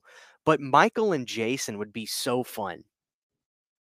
It would. There's no bullshit. There's no dreams. There's and I like Yeah. you know what I'm saying? It would What's have been more far so fetched? cool.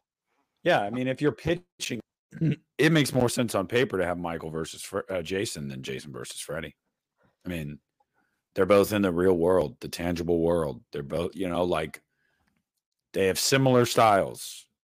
They're hunters almost. Like, yeah, yeah, yeah. It would have been a lot easier. Oh man, it would have been so cool. And no matter what Christian says, it would have been a fair fight. It would have been. It, Um, yeah, as long as you present the characters visually in a way that would work, absolutely. Tyler And Mate. I would think Michael would constantly would Michael would have been a smarter fighter. Uh, I think Jason always should be approached as the underdog. I think that was correct in Freddy versus Jason, and I think if they did this, Jason, not the underdog. What am I trying to say? The good guy a bit. Because they kind of make Jason likable in Freddy Yeah, versus Jason because his origins is so. He was a good kid. He just drowned. yeah. I mean, it's different than Freddie and Michael. Michael was a murderer at 6 years old, and Freddie, yeah, kid diddling and killing kids and stuff, and got set on fire. Whereas Jason was just a really ugly duckling that drowned. Like, what did he do wrong? Um, I'm telling you, dude, that might happen still in our lifetimes. Don't Check be surprised. check this out. I found this. This was the guy that wrote the script for Halloween. There was a script. How'd your pitch go over with Dimension? Not well. I met with a guy at Dimension who was your typical studio exec. I showed him my proof of concept trailer and made my pitch. He was the most sullen faced person I'd ever met. No emotion on his face whatsoever. At one point, I wondered if he even had a heartbeat. It seemed like he couldn't have been less interested if he tried. And then I left. That was it. Years later, I read a story on Dread Central about Clive Barker and John Carpenter possibly teaming up to do Halloween. I was like, what? They just took the title and idea and approached them with it, I guess. And they did hold talks, both of them. I have a feeling Mustafa Akkad probably killed it. I can't imagine him going, no, absolutely not. I'm not doing that to my franchise. He did. Mustafa You know, was the reason that they did not cross over. The main reason. That's well, no, well, the thing is, this guy is kind of talking out of his ass because Mustafa would have had no. Mustafa was if losing the it went to rights. New Line. Yeah. Here's the thing: people don't understand. Mustafa was about to lose the rights himself. He teamed up with Miramax. If he would have if Miramax would have lost Nick, Mustafa would not have had the rights. He's always the Akkad family will always have a stake in the I'm rights. telling you, in this book, they talked about that. I know, but that's just weird to me because they I are thought the same they're thing. Trancas. So I like thought the same thing. But Mustafa had a time lapse himself. He that's did. weird. Because I know that no, I'll never forget reading I'm that. not saying you're wrong. I'm just trying to think about like how that would work because I know when the rights lapse with Dimension and the Weinstein Company after like before they couldn't get returns off the ground. I know that the rights then sat solely with Malik, and he had to.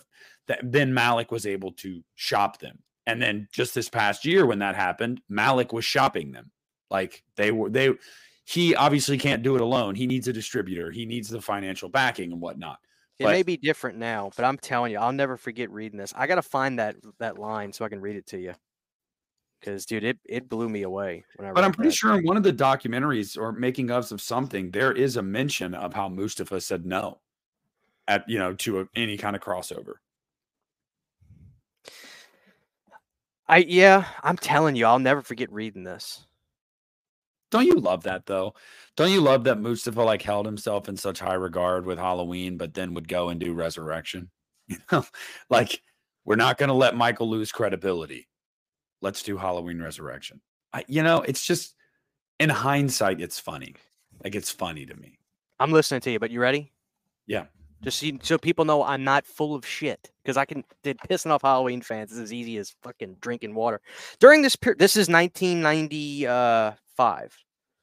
During this period of development hell, Akkad would encounter a serious setback. In short, he had lost the rights to make the new Halloween films. Possibly spurred by the delay in producing a new sequel, the lucrative franchise rights went back on the auction block. Hoping to regain control of the series, Akkad teamed with Miramax. I'm telling you people, I'm not making this shit up. Akkad teamed with Miramax Films to put in a sizable bid. The Disney-owned studio would chip in with the intention of releasing future sequels through their newly formed genre wing, Dimension Films, which was already home to Hellraiser and Children of the Corn. Trancas and Dimension would face competition, though. So what he's saying, I guess Akkad's studio, Trancas, is what that means when they say lost the rights to the film. Everything, it sounds like this stuff all has there's a deadline. There's limits to this shit, I guess. Yeah, you have to So re-up almost. I'm Yeah. telling you, so because I thought the same way what you just said, like his family owns it, like Halloween belongs to, but I'm assuming that's just not the case. But anyway, also seeking to win back in the Scroll series was none other than co-creator John Carpenter to set up quite the showdown. Carpenter had officially sworn off his involvement with the future Halloween installments, yet his interest was piqued with a concept that had been brewing in his mind when he revealed to Fangoria in 1994, if you can't kill Michael, what do? You send his bitch ass into space. Except he gets up there and ends up on a space station. Unhappy with I'm not going to read too much more, but unhappy with the direction of the series under Akkad's guidance, Carpenter teamed with New Line to outbid his former colleague. Had their collective bid secured the franchise, New Line would have held the rights to not only Halloween, but Friday the 13th, A Nightmare on Elm Street, and the Texas Chainsaw Massacre. If there was ever a time to be a horror crossover universe, that was it. Last part.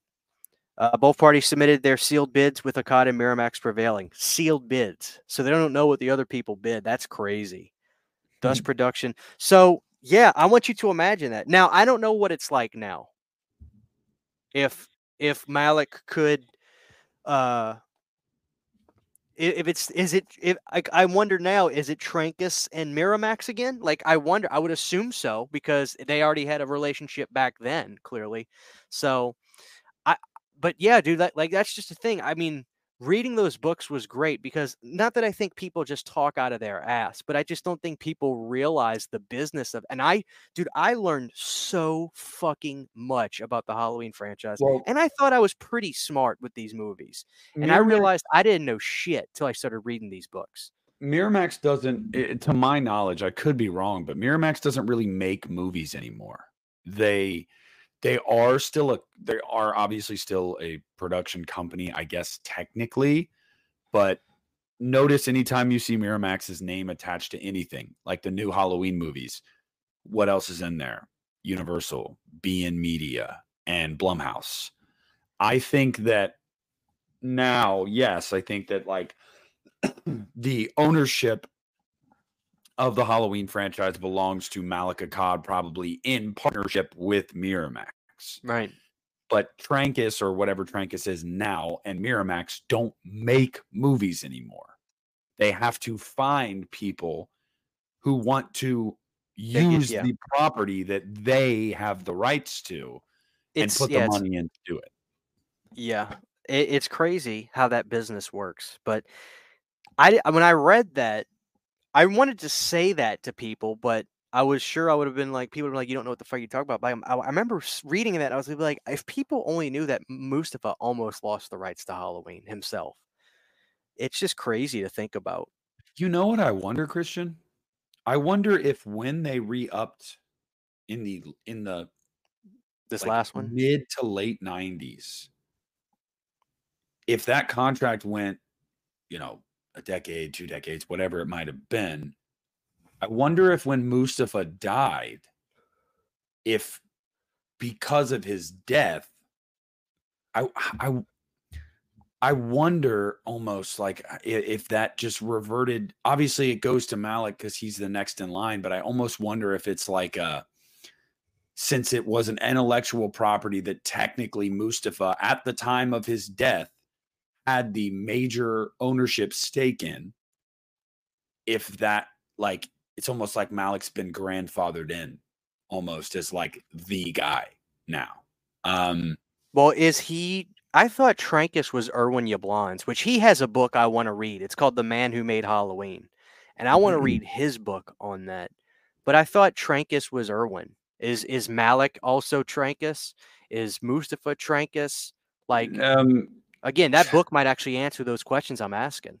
Trancas was given the money to make Halloween by Mustafa. Mustafa was a private investor, essentially, like at the time. He was a Right, right. guy that put money into, projects and became an investor. And I think that I don't know if he got like partial. I'm sure he got some kind of stake in Trancas when he put the money to back Halloween. Like I'm sure he did that because Trancas was nothing. They were a nothing burger at the time. Clearly, they had no money to make this movie, and Mustafa made that possible. So I'm sure because of that deal, he was also. It's. I mean, I hate to. It's similar in ways to like Elon Musk with Tesla. He didn't create Tesla. He's not an engineer. He didn't do any of that. He had money after Tesla was created, put a bunch of money into it to buy it, and then put his name as like the Right. CEO. Like, I'm wondering if it's something similar to that. An entity was created, but the entity did not have the monetary means to really even be a thing. And Mustafa made that possible. So therefore, it made him one of the top brass in that company. Because then years later, when Irwin was no longer associated with Halloween, 4, 5, 6, Trancas International still was. So, yeah. It's so confusing. There's one person who can answer the question you're talking about. That's Malik himself. If anybody could fucking interview the guy, Yeah, he's you on a know. yacht somewhere right now. That's what we heard straight from Sean Clark, guys. Another one I used to really like reading about was the idea of now I don't think there was a script per se, but in Taking Shape 1, they talk a lot about the pre-production ideas and Tommy wanted to do a sequel that was like in real time a few years like then the year the movie came out 81 he wanted to do a movie with Jamie in college. Yeah, I remember that one. And in the book they couldn't show the picture of it, but during the early days of the announcement of Halloween 2 was going to be made in like 80 or 81, the book was talking about there was a trade ad in Variety or something. I guess in Variety they used to always show like coming soon kind of stuff. There was a trade ad that said Halloween 2 directed by Tommy Lee Wallace coming. And there wasn't a Oh yeah, he picture of it was there, there. but I used to scour the internet trying to I could never find it. But I used to try to scour the internet when I read that. I think I even said in that video, I was like, guys, somebody if you can find it online, I want to see it that says directed by Tommy Lee Wallace, but I could never find it. He was their first choice. Yeah, Carpenter yeah, yeah, yeah. himself. Yeah, he went to him and he was like, "Hey, I want you to do this one." And when he saw what they were doing, He was like like, same fuck night, this. same movie, he's like, "I don't want to do that. Like, if I'm going to do a Halloween movie, I want it to be different." And that's when then Carpenter went to a film school friend, Rick Rosenthal, and was like, "Hey, man, here's your first big break," which was really Carpenter saying, "Dude, I really don't want to fucking do this, but they're already making me write it. Will someone just direct this movie so it can happen and I can get paid?" And Rosenthal said, "Yeah." And then when the movie was quote unquote done, Carpenter was like, "No, it's not." And they did reshoots because with Carpenter directing some of the all of those reshoots that they did, which I read yeah, about that, and that if people are interested, I reading about that stuff. A lot of it was in the first Taking Shape book, which is great. But I read about that dude, and It was pretty ugly from what I read. Carpenter was not happy at all. I don't think anybody was happy with Rick's first version of the movie. And they also talked about like how drug induced the I don't recall ever watching the I'm sure you've seen it a dozen times, but so you could probably speak on this better than me, but like the TV cut of the movie apparently is like whacked out or something. It's not And good. like what is why is it not good? It's like is there new footage in that I'm just not remembering, or is it just edited weird? It's both. There is new footage. Namely, the ending is totally different, and it is a god awful ending, Is that the Christian. one where he's in the back and he In the sits up? sheet. Oh my god, yes. And she goes, Jimmy. Like, yeah, dude, it's fucking terrible. But the aspect ratio is jarring. It goes from like That's right. Because it's I know Scream Factory has it on their discs. I have watched it. The one thing I do like about the TV cut is it just starts with the music. yes. But the thing about the TV cut also, yeah, the editing is really bad. Like it's really jumpy. The lighting in a lot of scenes looks like shit. Like it just I hate to say this, but it's true. I actually don't hate to say this because I think there's proof of concept there when it came to Halloween Resurrection. Rick Rosenthal is not a good director, or at least at that time was not. He was a film school student. This was his first big break, and Carpenter did not want to direct the sequel. So he handed it off to somebody after his first option said no. And Rosenthal wasn't ready for the job. It just wasn't good. Um, and a lot of what people like about Halloween 2 was John Carpenter, was not Rosenthal. And then when Rosenthal got his own movie with Resurrection, look at that turd. And Yeah, but that's not his fault, man. no, but I read here's about that. They yes, couldn't even tell Busta what to say. He said, "Fuck y'all. I'm just yeah, saying he's gonna whatever do I his own want." thing. Yeah, he ad libbed a bunch of So stuff. he But kind of got screwed on that. what are some of the issues we see with Resurrection though that are a director's fault? There's a bunch of moments, poorly lit, weird pacing, questionable editing at best. Like that post production of that movie was a shit show, clearly, because that movie front to back, there are moments that are it's so amateurish. Like it's so amateurish. And you saw a lot of that in Halloween 2's original cut before Carpenter did his reshoots. I Well, just don't think have we ever seen his original cut? Is that available? I don't think that the was. TV cut, no, the TV cut is closer, I think, to what Rosenthal originally had. But I mean, like you said, you can read about that with Rosenthal and what that cut was that Carpenter saw and why he felt it. He took it upon himself to be like, no, I have to go essentially fix this because my name is attached to this. This is shit. Do you know who And was supposed to direct? Rosenthal was not first choice at all. no, it was Tommy Lee Wallace. After that, though, this was what was nuts. It was Yeah, David Rosenthal Lynch. was third. I keep forgetting second person. David Lynch. No shit. Yeah, I'm telling you, man. And I then it got was Rosenthal, right? I made so many videos out of this fucking book. I love these books. Let me see, because I can tell you right now.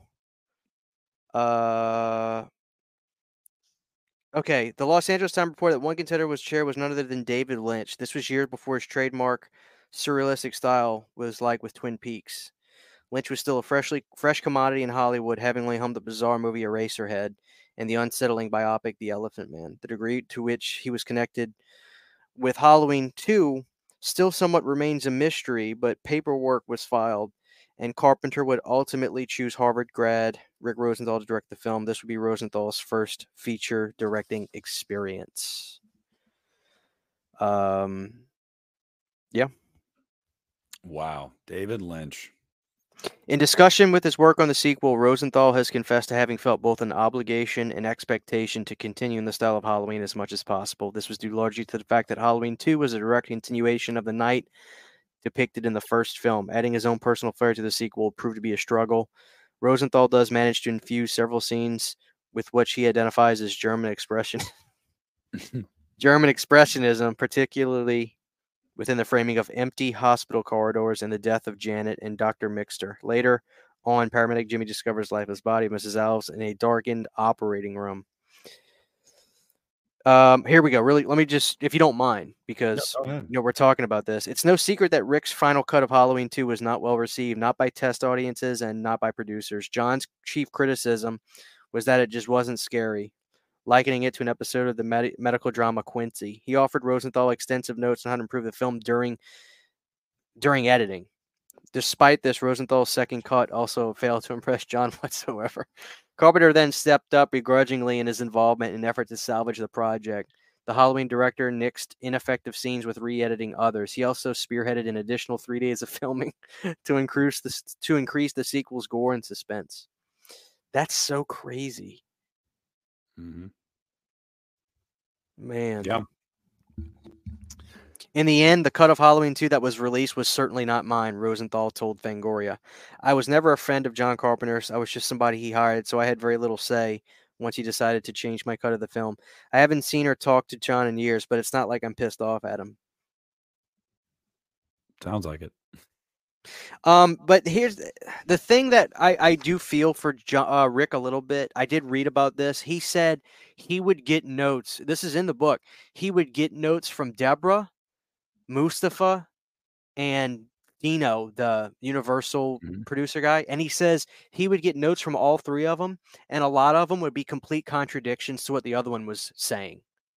So imagine that too. I mean, as a person, I think Rick is the funniest guy. I love him. The fact that he says he's directing scenes in a Speedo. As a person, I love Rick. But yeah, I mean, for this to be your first movie, I mean, I probably wouldn't do a good job either. No, and I think Carpenter, in Rick's defense as well. Yeah, it's nothing personal against Rick. I do think that Carpenter selfishly kind of fed him to the wolves, because he knew that this movie was going to happen. He knew he had to have some kind of involvement in it, but he didn't want to direct the thing. And when his choice said no, I think he was just like, "Who can I pass this buck on to?" Yeah. Like, and I think he just passed the buck on to Rick. Here's something really quick. This was interesting. I actually had this kind of marked off. Here's a quote from Rick. Dino came to the editing room one day and said, "Oh, Rick, this movie's way too damn slow. Take the scene out with the apple and the razor blade." And I said, "Dino, I'm not sure who has final cut here, but I can tell you John and Deborah love that scene."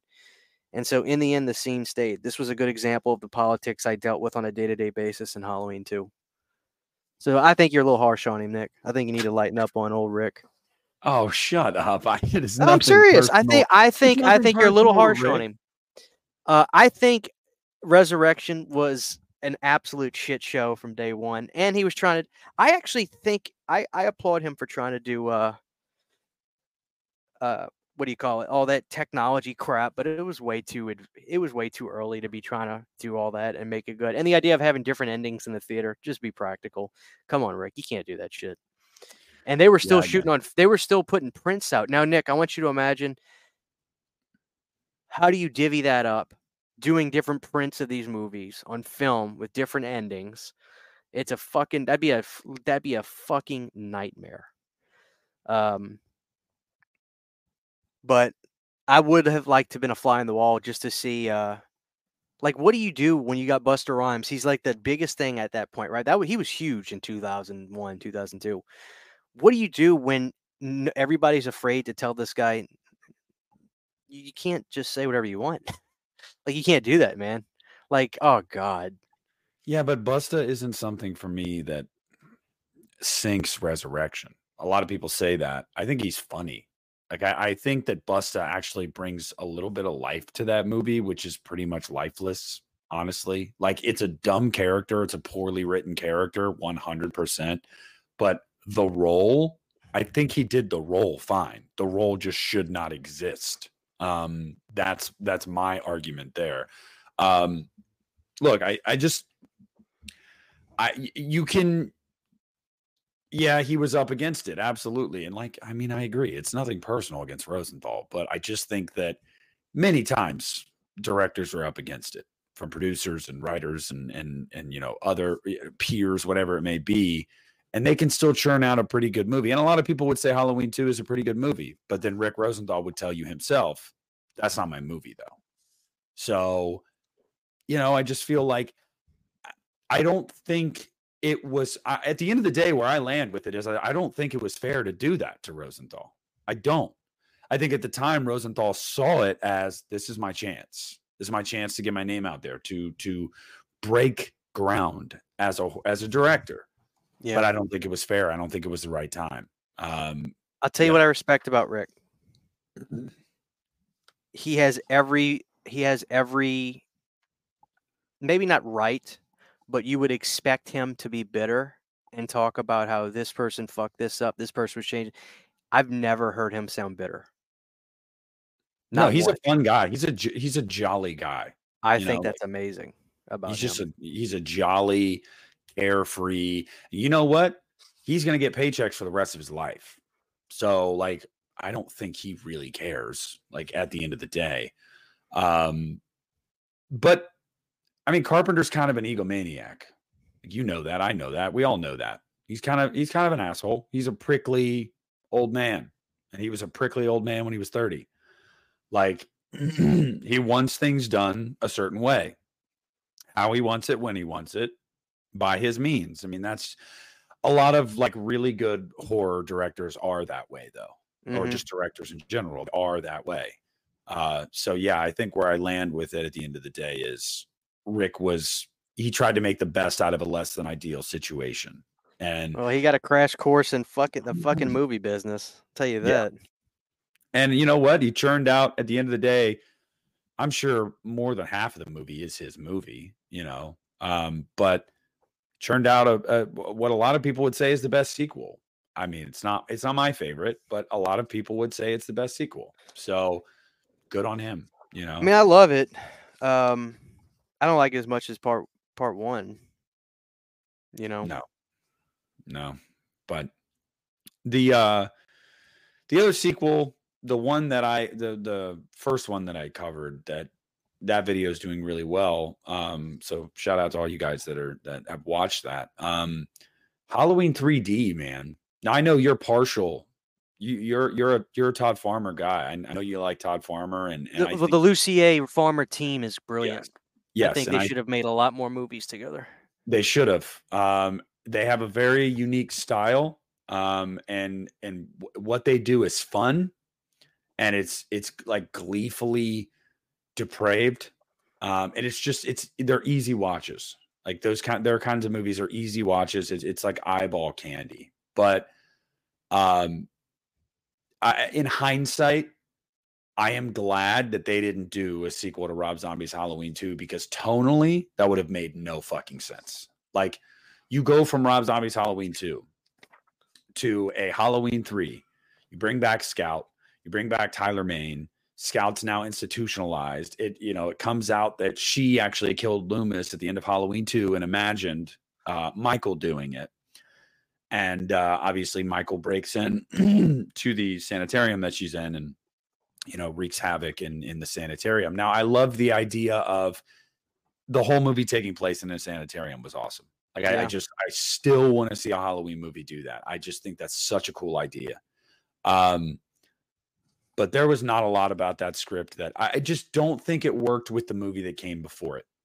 If it would have been a reboot, a new Halloween movie that was untethered to previous films, I think it could have been really fun. Like My Bloody Valentine 3D. That was a reboot. Hey, we're going to put our stake in My Bloody Valentine. Doesn't need to adhere to sequels that came before it and stuff like that. But like, especially because, dude, Halloween 3D was going to come out a year after Rob Zombie's Halloween 2. It was going to be fresh on everyone's mind. You were going to bring back the lead actress. You were going to bring back anyone that survived. You were going to bring back. And it just tonally was not going to work at all. Like it would have just been so jarring. Like, I don't know. But selfishly, I would have loved to see Scout again because I loved her as Lori. And I would have loved to see Tyler as Michael again. Yeah. This is crazy to me. Unbeknownst to Zombie, the Weinsteins had been planning a third Halloween without him for quite some time. In fact, the studio reached out to Todd Farmer and Patrick Lussier even as Zombie was still shooting Halloween 2 in the spring of 2009.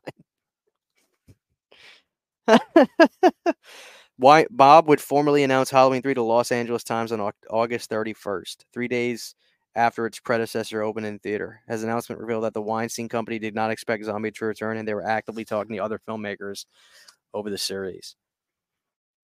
That's Mhm. fucking crazy. I don't remember that. I mean, granted, what was it? What did I say that was? What did I say that was from? Um, What do you mean? he What? he announced that in what, the Los August Angeles 31st? Times. Yeah, Los Angeles Times. I don't fucking read the I Los I Angeles remember. I Times. vividly remember the announcement, and I was like, "Hell yeah!" It was on Yahoo Movies. I was like, "Hell yeah, let's go! We're getting another one. Can't wait." Um, yeah, man. They had planned it beforehand because they knew that the movie was going to do well enough to where they could make another one. And at that point, Dimension was, the Weinstein Company, they were up against it, man.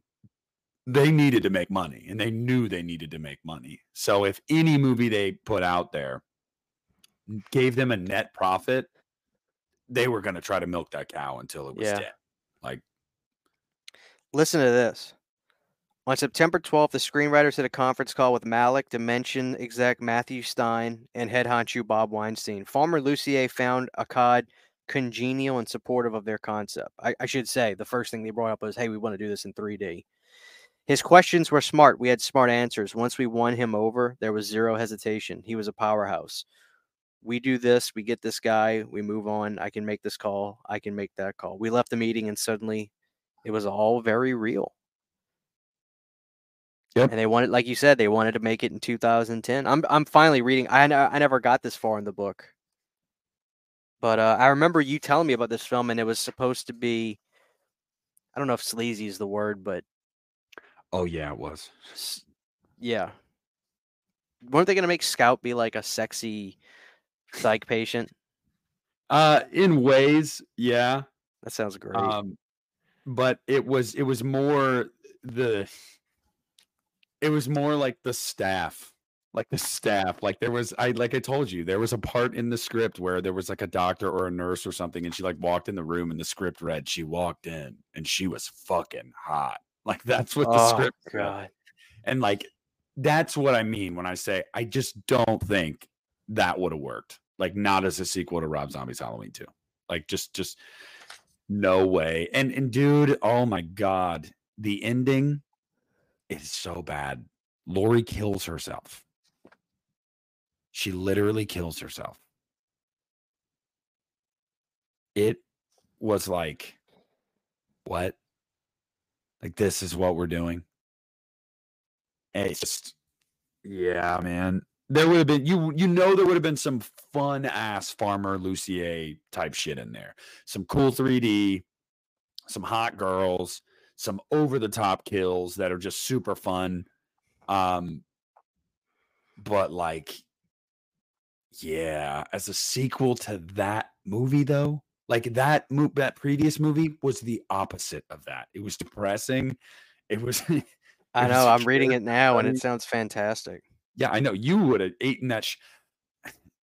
I say you would have eaten that shit up, but I honestly don't know if you would have because I think being such a big fan of Rob's Halloween 2, I do think like looking back on it, you'd be like, yeah, but I don't really think that's where they should have gone with the sequel though. Like, you know? I love dark endings. Yeah, but it's I don't know.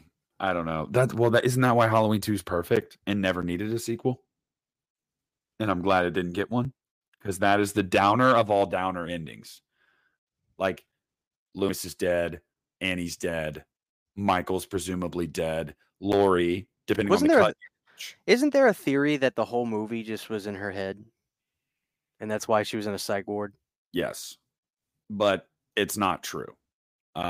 Rob Zombie has addressed that before. No, Michael Myers did come back. I like it when directors just say shit like, "Sure, I like that." Well, he did say though, he was like, but you can absolutely read it that way, and part of that was intentional. Like part of it was to So it make you is real. part of it was to make you wonder, yes, but So it's fucking real. he confirmed that Michael did come back. That is Michael Myers. Like he When you did.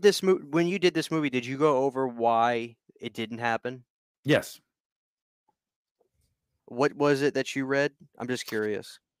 So 3D didn't happen for actually a few reasons. One of them was it came when it came time for them to like actually decide, like they were setting up for pre-production, like it was going to happen, Right. and there were money issues there, so they kind of tailed it. They gave it a new release date of 2012. It was going to come out October 26th of 2012. They thought more time would allow them to um, prepare for that financially, while also they put Scream 4 as their focus.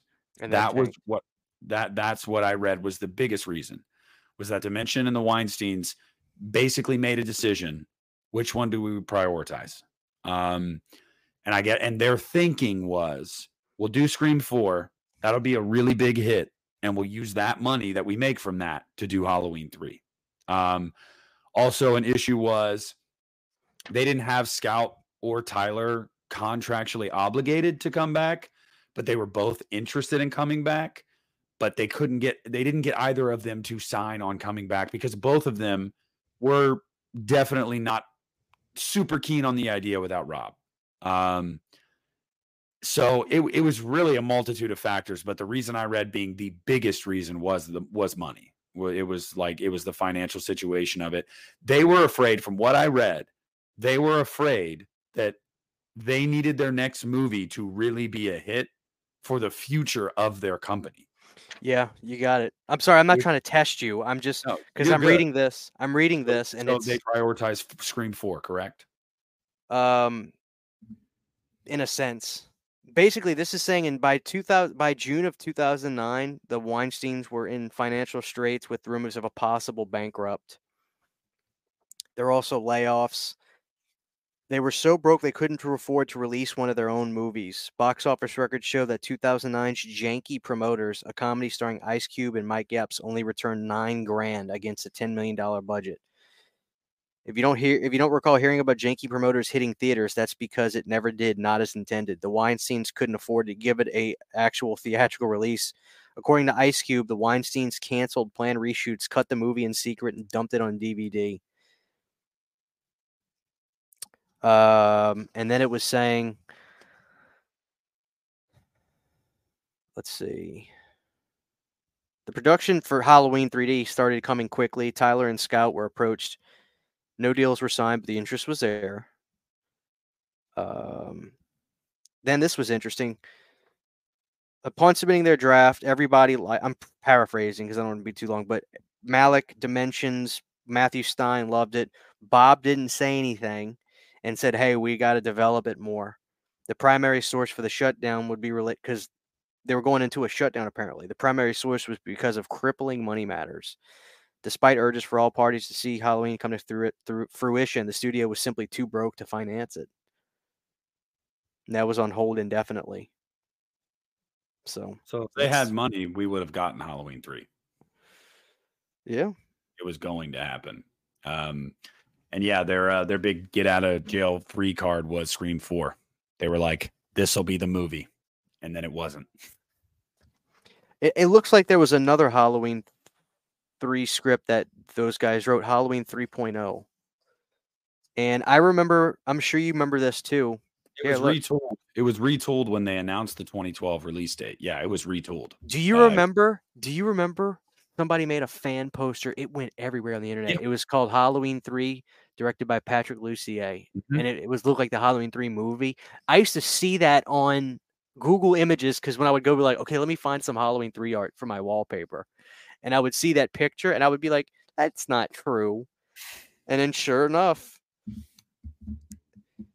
But see, during this time, Lussier and Farmer were rocking and rolling. Drive Angry. Yep. They were the Hot Dog hot kids Valentine. on the they were the hot kids on the block. So I it's mean, just crazy reading. It's crazy. Why wasn't it made? Simply put, the Weinsteins never followed up on Halloween 3.0. This is less a reflection on Farmer and Lucier's work and more an indication of the company's notorious reputation for being wishy-washy. Franchise sorely lacked direction. Dimension sorely lacked creative leadership. Oh man, oh man. This is nuts. Yeah. Oh And that's man. what happened. Had the Weinstein Company had a little bit more money, guys, we would have gotten a sequel. Oh, dude, I can't wait to read about this. Platinum Dunes Halloween. Yeah, I Have you remember heard that. about this? Oh yeah. Oh yeah. Okay, really This was quick. that era, man. This was Tell me that about Platinum era. I'm reading this and you can lead off if you know more. On April 1st, 2012, Bloody Disgusting broke a few major scoops on the franchise, which they assured readers was not part of an April Fool's prank. They reported that not only was Farmer and Lucier's 3D not the table, but the entire 3D approach was as well. The site also refuted rumors that Halloween would be PG-13 or part of a found footage genre. Yep. By far, the biggest bombshell was that the Weinsteins had brought on Michael-based Platinum Dunes to produce the next installment in the series, under the guidance of Brad Fuller Yep. and Andrew Form, Showrunners for Crystal Lake, if I'm not mistaken. who had produced successful remakes of Texas Chainsaw, Amityville Horror, which I think is okay. The Was remake's it pretty Brian? good. It was Brian. It's Brian. Yeah, never mind. Never mind. Friday and Nightmare. Each of these projects had made a domestic box office and grossed nearly $100 million. Apart from the original, no Halloween had ever come close to those kinds of numbers. I thought Halloween 2007 did $100 million. It didn't? 79. What the fuck? So you're telling me that Friday and Nightmare both outperformed Halloween? Well, in fairness, that stuff wasn't in vogue when Halloween '07 came out. Halloween '07 kicked down the door. It was And kind of early. Yeah. yeah, and then when it kicked down the door, that's when you really started to that craze really came back. Very similar to the original Halloween. The original Halloween kind of opened the door for those franchises, and then as years went on, people wanted more and more, and those subsequent sequels got bigger and bigger. This is why people can't trust Bloody Disgusting, including you, and tell this to Brad. Unfortunately, Bloody Disgusting's reporting of a partnership between Dimensions Platinum Dunes lacked proper context. Shock to you drops Ryan Turek would pump the brakes on this scoop later this day. After making phone calls, Turek discovered Platinum Dunes was one but several companies Dimension was taking pitches from. No agreement had been signed between the companies, making news of their producing a new Halloween nothing more than wishful thinking. You got to be kidding me, Bloody Disgusting. This is Yep. bullshit. Y'all some Well, motherfuckers. they learned some lessons, believe me, because they don't break shit now unless they can confirm it. Like, Y'all some motherfuckers for that. but yeah, no, I remember that. I remember because I remember reading the article that day, and it was like, no, this is not an April Fool's joke, like blah blah blah. And I remember thinking to myself, like, Platinum Dunes, like, I don't know how I feel about this. And and then I remember subsequent reporting saying, they weren't sure if Lucier and Farmer were still going to be a part of it, but they weren't going to be using their 3D script. Like it was, I don't know if it was starting from scratch or salvaging some of what they had from that. But at that point, it had become clear that Scout was probably not going to come, or no, Scout was going to. Because I remember her on Twitter saying the rumors Twitter. are true, guys. Yes. I remember that. That's what I just thought of too. Yes, in 2012. Yes, she was going to come back. Yeah. She said that on her Twitter. That's fucking nuts. Why do I remember that?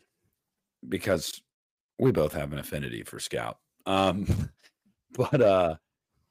dude, I remember that. But it never got off the ground. They just never got anyone, And you got to look at the context too. By the time 2012 rolls around, dude, horror was probably in a lull big time.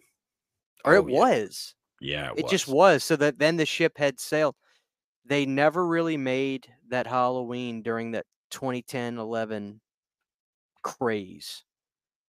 Those 2 years, dude, were really 2000. It's funny because like 2009, 2010, that's really the big years. But then why did Halloween 2 not do that great then? That doesn't make any sense to me. Because if My Bloody Valentine literally raked in millions, Elm Street and Friday the 13th raked in fucking millions. Well, You mean to tell me so many people didn't like Rob's movie that they didn't go see too? It's a multitude of things. When did My Bloody Valentine come out? Do you remember? February 2009. Yeah. Right around Valentine's Day. When did Friday the 13th come out?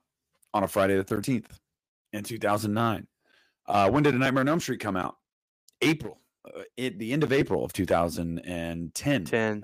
right before summer, right before the summer box office craze starts. What did all of them have in common? Not much, if any, competition that they went up against. So you release the movie right around the time of year that you're supposed to release it, so you can market it as such. You don't have a lot of competition, and these are franchises that people hadn't seen in a while. Halloween 2007, while it made a lot of money, a lot of people hated that movie. So there's a sour taste in people's mouth. Then they go, not But only are it's we so bringing, interesting. I'm sorry. I don't mean to cut you off, but it's just like nobody I fucking knew was saying that. It's just so crazy. I can't wrap my head around that there are that many motherfuckers you see it who on are YouTube, dog. so I know, but like that wasn't reality for me. And that's why I can never truly see like, oh But my god, this wasn't John's movie. that's Nobody not was fucking saying that in my world. no, that's not the You biggest know, reason it's why it didn't do well. The I'm not biggest arguing reason, with you. It's just, I dude, I know. can't. And you're right that there were people saying that, but dude, it's so bizarre how my recollection of Halloween 2007 was so good. People were having a Yeah, blast took over the during this world, dude. time. It was a big deal. But I'll tell you this, I think still to this day, the biggest reason why Halloween 2 did not do well is twofold. They released it in the summertime. You fucking stupid. I know I had just started my senior year of high school, so Yeah, it was school, so it had to have been September, yeah. It was August, August September. 28th. August 28th of 2009 is when Halloween 2 Fuck, came dude. out. And That was like the second week of my year of school and senior yeah, year then. so they release it at the beginning of the school year in still technically the summertime when it's a movie called Halloween. Great idea. And because of that, they released it with competition. They, I'm gonna read this to you Wasn't because Final Destination 4 out? Final Destination 4 came out the same weekend. So it went up against a franchise that was very popular.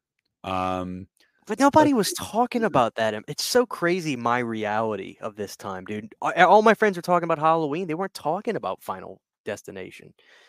It's crazy to me. I know, but I'm just trying to see here. Dude, I was Uh, excited for Halloween too. Me and my brother were over the moon because Zombie was so fucking popular during this time. yeah, It's I know. crazy to me. It doesn't Yeah, make any so sense. Final Destination came out same day. You also had in theaters at the time District 9, pretty big sci-fi action movie. Um, I'm trying to see what else was out. So those are the two biggest ones.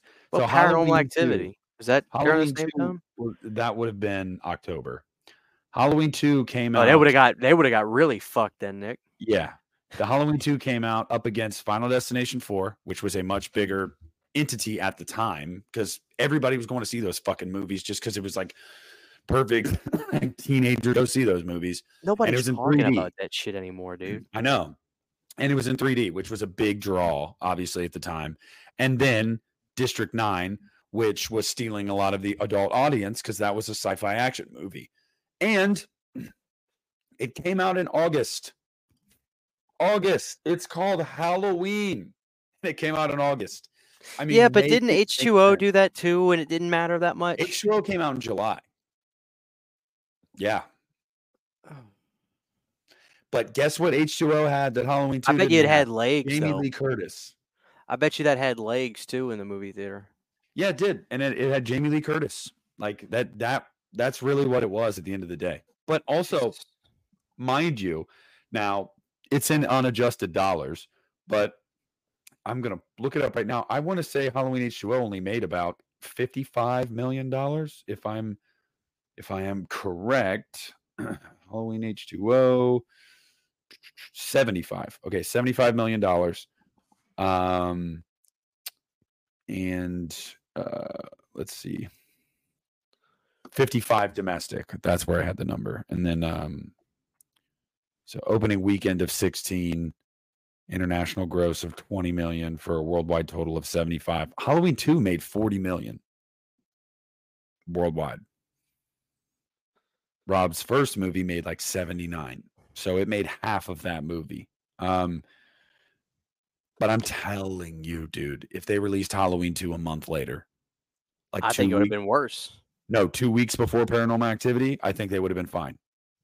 Oh, you mean before Yeah, Paranormal? I was gonna like say 2 weeks if they went before. up against Paranormal Activity, dude, I don't care if Jesus Christ came back from the fucking Nazareth, he would have had a low attendance because I know. Paranormal Activity was, dude. I'll never forget my fucking teachers saying, are y'all seeing this Paranormal Activity?" My teachers were talking about it. They were Mhm. saying, "Are y'all seeing this movie right now?" Fucking crazy. I know. I know it. I know it. But yeah, it was just a multitude of factors why that movie didn't do well. And it really got hurt by poor word of mouth because I just read to you that Halloween H2O opened its opening weekend with $16 million. H2 did the same fucking thing. I'm going to just look this up just to be 100% sure.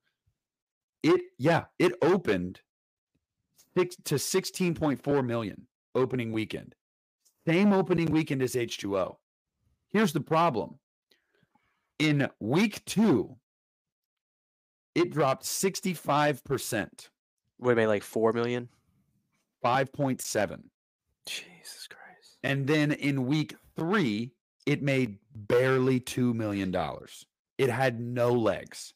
It had no legs at all. Movies aren't all, most of the time, if it's going to be successful, it is not about the opening weekend. It is all about, does it sustain? Right. And people went and saw Halloween 2, critics and fans, and you already know the general sentiment at the time. Most people were like, that was dog shit. They're wrong, by the way. But that negative word of mouth really hurt that movie. It really did. And it's unfortunate. Opening to $16 million, man, most of the time, the general rule of thumb is a 2.5 time multiplier with box Right. office, The only which reason I means know that is because of you. exactly.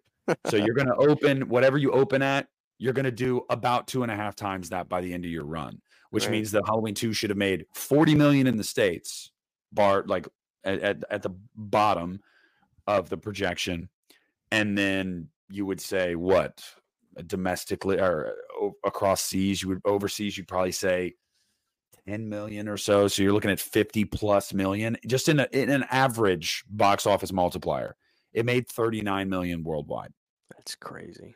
So that negative word of mouth killed the legs. It killed them. It just cut the legs out from under it. And also, you dumped it, like you said, at the beginning of the school year. Like, No, you said that, not me. well, you said your school year had just started. Oh, I'm sorry. I'm yeah, yes, my school year just Yeah. started, but I didn't Mine know was that. I forgot that it that got was the released during weekend that time. before my school year started.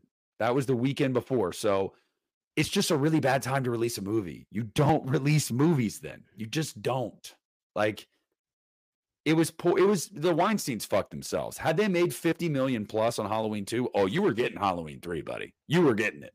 You were getting the What kind of fucking money hot laundering were nerve. they doing then, dude? That's what's Well, crazy to me. Harvey and Bob weren't very good dudes. So Do you think well, Bob, I don't know that he did anything with these broads. he did get Obviously accused Harvey of did. harassment, Oh yeah. Well, he's but not. clearly fucked in the head, just according to what Yeah. Rob says. Do you think that Harvey was having a bunch of broads sign NDAs and shit, costing him millions and millions of dollars? Oh yeah, Would because you think that's probably one of part of the their biggest issue? bankruptcy, those NDAs got dissolved. That was part of their bankruptcy. NDAs that they had signed, they no longer existed. And that's why a bunch of women came out. It was after the bankruptcy. When they filed bankruptcy, the NDAs were dissolved.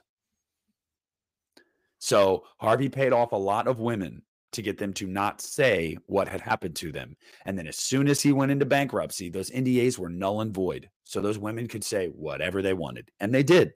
And that was the beginning of the end for Harvey Weinstein. I Yeah, did my because research. if you're bankrupt, you can't sue anybody. Nope.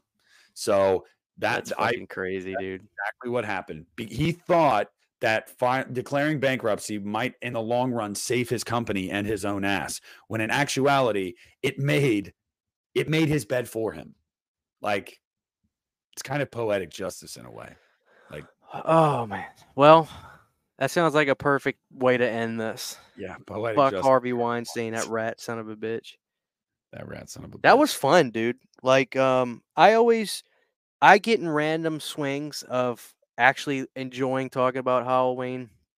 There is other stuff I can talk about literally every day, like Friday the 13th and stuff. But every now and again, I'll get burnt out on Halloween. But I'm past the holidays. I'm ready for springtime. For me, springtime is like my first version of Halloween because the weather's kind of similar. It's warming up a little bit, but it's still got that chilly breeze. It's And I 20 love degrees here. watching. It's gonna snow tomorrow, so Well, I thought that was fun. If people enjoy it and they want to more something like this from us, you know, absolutely. Um, we do have to address really quick before we go. I have been getting questions about this. Guys, I've been asked a lot about the After Dark stuff because we haven't done that in a couple months, obviously, with the changes in schedule. I don't think that's going to be able to be a thing as currently constructed right now, just because of the scheduling conflicts. Now, Christian knows that I'm incredibly flexible with, like, even if I have my son, like, we can record whenever. It's just a matter of like when he's able to comfortably do it. So, um, I just don't think that's something that we can commit to. I don't want to. I don't want to promise anything on video because that's when I get in trouble. Which is why I'm taking the tact of saying probably not, at least for right now. We could probably. Like, I think it would be fun if I can try to find the time. Uh, Maybe we can start doing a surprise mini live once in a while, like if there's a night where, hey Nick, why don't we go live for 30 minutes and just talk to the chat and we do a mini Unita. That's something I think I could work. I can And make I'd love to happen. do that because I just want to say to all of you guys, I've gotten your DMs. Like I go through the comments. Like I see what you guys have to say. I know a lot of you guys miss this. Like I know you do. Believe me, I miss it. It's We're giving you guys, I'm over 2 hours. yeah, absolutely. But believe me, it's a shock to the system for all of us. Like it's different. It's new. We haven't gone anywhere. As we told you guys, we prepared you for it was going to be a little less frequent. But if we're able to swing, a mini live like once a month, that would be awesome. That would be awesome. You guys can get a 2 hour or 2 hour plus episode every month and like a mini live where we just Yeah. catch up with you guys, talk about the last episode, whatever it might be. Like that'd be really cool. So And listen, guys, I mean, I get it too. And, you know, we have over 100 episodes. You can go revisit and watch. Hell, I do sometimes. When I'm at work. I'll go back and listen to the ones where we watched our old videos, which is still, I think, one of the most underrated episodes ever. There's so many gems in that one. fucking tanked. It tanked. Well, I think they all do. I think they all have got, people have gone. I think there's a lot of people that find the show and then they go, oh, let me go back. Let me Mhm. watch this one. Let me watch this one. But we had a great run, guys. It really was so impractical for us to do once a week. It was so much work and trying to juggle my own channel, getting titles I get in to review. It's just a lot. And Yeah. as Christian's much as uploading every day, guys. He's not lying. He's, yeah, it's tough. And I'm at a point to where I'm really close to 20K. I think I need like 40 more subs. And I'm just working hard to try to get that, so it's a lot, but quit this your is day fun. job soon. It's fun to come on here and do this less frequently, but still having it on a schedule so people know it's coming because it feels I'm not that it wasn't fun before, but now it's just like I know when we're gonna do it. We'll talk with Nick. We'll get it planned. What night we're gonna record, and then I come and I was very relaxed because I feel like this is a break now instead of it being so frequent. Like, oh, we have to do this, we have to do that. Now, when we come to do this, I gotta say it's so fun for me, even more fun because I'm relaxed. We come in, we have a great time, we have stuff to say, and I like it this way. I know it's less frequently, but to me, I think the last couple episodes have been just absolutely fantastic because they've Yeah. been a little bit more spaced out, and we're able to talk longer, and we're not burnt out. Burnt out was never the word, but just worn out because we were going. It was so crazy what we did. Yeah. It's nuts. When I think back on it, I wouldn't even. Oh, that's not practical. You can't do it that often, but we did it. It's Yeah. crazy. Legendary run. But But we're back. This is January show, and yeah, I hope everybody enjoyed it. I had a great time, and it gave me a lot to think about. I I love getting into this kind of stuff. You know, these unmade movies and Don't be surprised if you see a new series start up for Christian again. Now that well, he might have the passion. dude, I might read. I might bring some of those books to work with me and kind of go over them because I had so much fun making those. They were a lot of work, but they were videos I enjoyed. That's kind of stuff I enjoy watching. I watched yours too. Like I enjoy when somebody actually does research, does the work, and learns about that kind of stuff and educates people on it, and doesn't just be like, give this is like my opinion, man. No, no, no. What happened? Tell me what happened. And when I read those books, like I never saw a lot of fans saying, oh Mhm. well, like they almost had David Lynch, or And I Joe Dante and was supposed to be doing Halloween 3, but then he got a call from Spielberg to go work on the Twilight Zone. So then, like, I never hear people talk about that. So that's what really inspired me to make those videos. yeah. To be like, guys, did you know? Because And guess what? And I always say in my videos, because guess what? I didn't know. So I'm yeah. not trying to come at you like I'm somebody I didn't know. So that was the beauty of reading those books. And I give my opinion in the sense of like I say, like, oh, personally, I would have loved to see this happen, or personally, I'm glad we didn't. But yeah, it's more for like educational purposes, like set the scene. This is where it was at. This is what it was going to be about. This is why it didn't happen. And Lee, I told you, Lee commented on Halloween 3D one, and he was like, this is good shit right here. And I was like, thanks, man. Like, I appreciate that because it's yeah, it's nice when people recognize the work you put in and with that kind of stuff, especially when it's something you're passionate about. Like I said, my Rob Zombie's Halloween 2 video I made last year that did incredibly well. Like just continues to get views every day. Like I am so proud of that video. Like I am so proud of it. And yeah, that kind of shit just means a lot to me. So seriously, guys, thank you for hanging in with us. I hope you guys enjoyed this 2.5 hour episode. Christian and I will talk about, if and when we can do like a mini live soon. And don't be To surprised if it's just magically happens. There's no Yeah, promotion. I yeah, mean, like, boom, turn your notifications on for both of our channels. hmm But with that being said, Christian, you got anything else? You ready to sign off? Just thanks for all the viewers. You guys are great. I'll try to start. I'm not a big commenter, uh, but I'll try to start. I read the comments on the videos that are on this channel now, but I don't usually respond or comment back. But I see you guys, and I see all the familiar faces and all the people that have been watching the show Don't for a worry, long I time. interact with them. And I know you do. Nick never had a problem responding to people. That was always my thing. Is I was always like, Nick, don't respond to that. He's I like, don't. fuck I, that. I'm I I have responding. not. I'm I have responding to not that. argued with anybody on the Unita episode on my channel. Don't worry. I'm just, but I see you guys. I do, and I appreciate every one of y'all. I still love doing this show. I never stopped doing it frequently because I didn't like doing it. It's not that. I mean, I have a channel, and Nick has a channel, and it's just we got stuff to juggle, and people see the stuff you do, but they don't see the work that goes into it, and they don't have to see that. But I just want them to understand it's very time consuming. All And this to stuff. make a video like the last two I've done, the video essay types, those take a while, guys. They Yeah, take hours. Like they they really do. did. Yeah. And the only reason they were fun, but once I did one that didn't do too well, I was like, okay, I got to put the brakes on Yeah, this my because my I'll do 3 a video showing 7 DVDs, and people were like, yes, fuck yeah, yes, like yeah. I pull 7 DVDs off the Mhm. shelf, and people Yeah, are like, my come on, man, six my thousand my views. yeah, that's what I'm saying. My 3D one has been out 4 days. It's over 2,000 views. Like it's awesome. The returns one, it's only got 1,000, but still good enough to justify doing it. Usually you do a long form video essay like that you put a lot of time and you want to get at least 1,000 views in the first week. Like because that's validation for the time that you put in for it. Like you definitely want to be like, okay, they want to watch this. Like this interests them. So If it's yeah. good, they'll watch. That's my motto.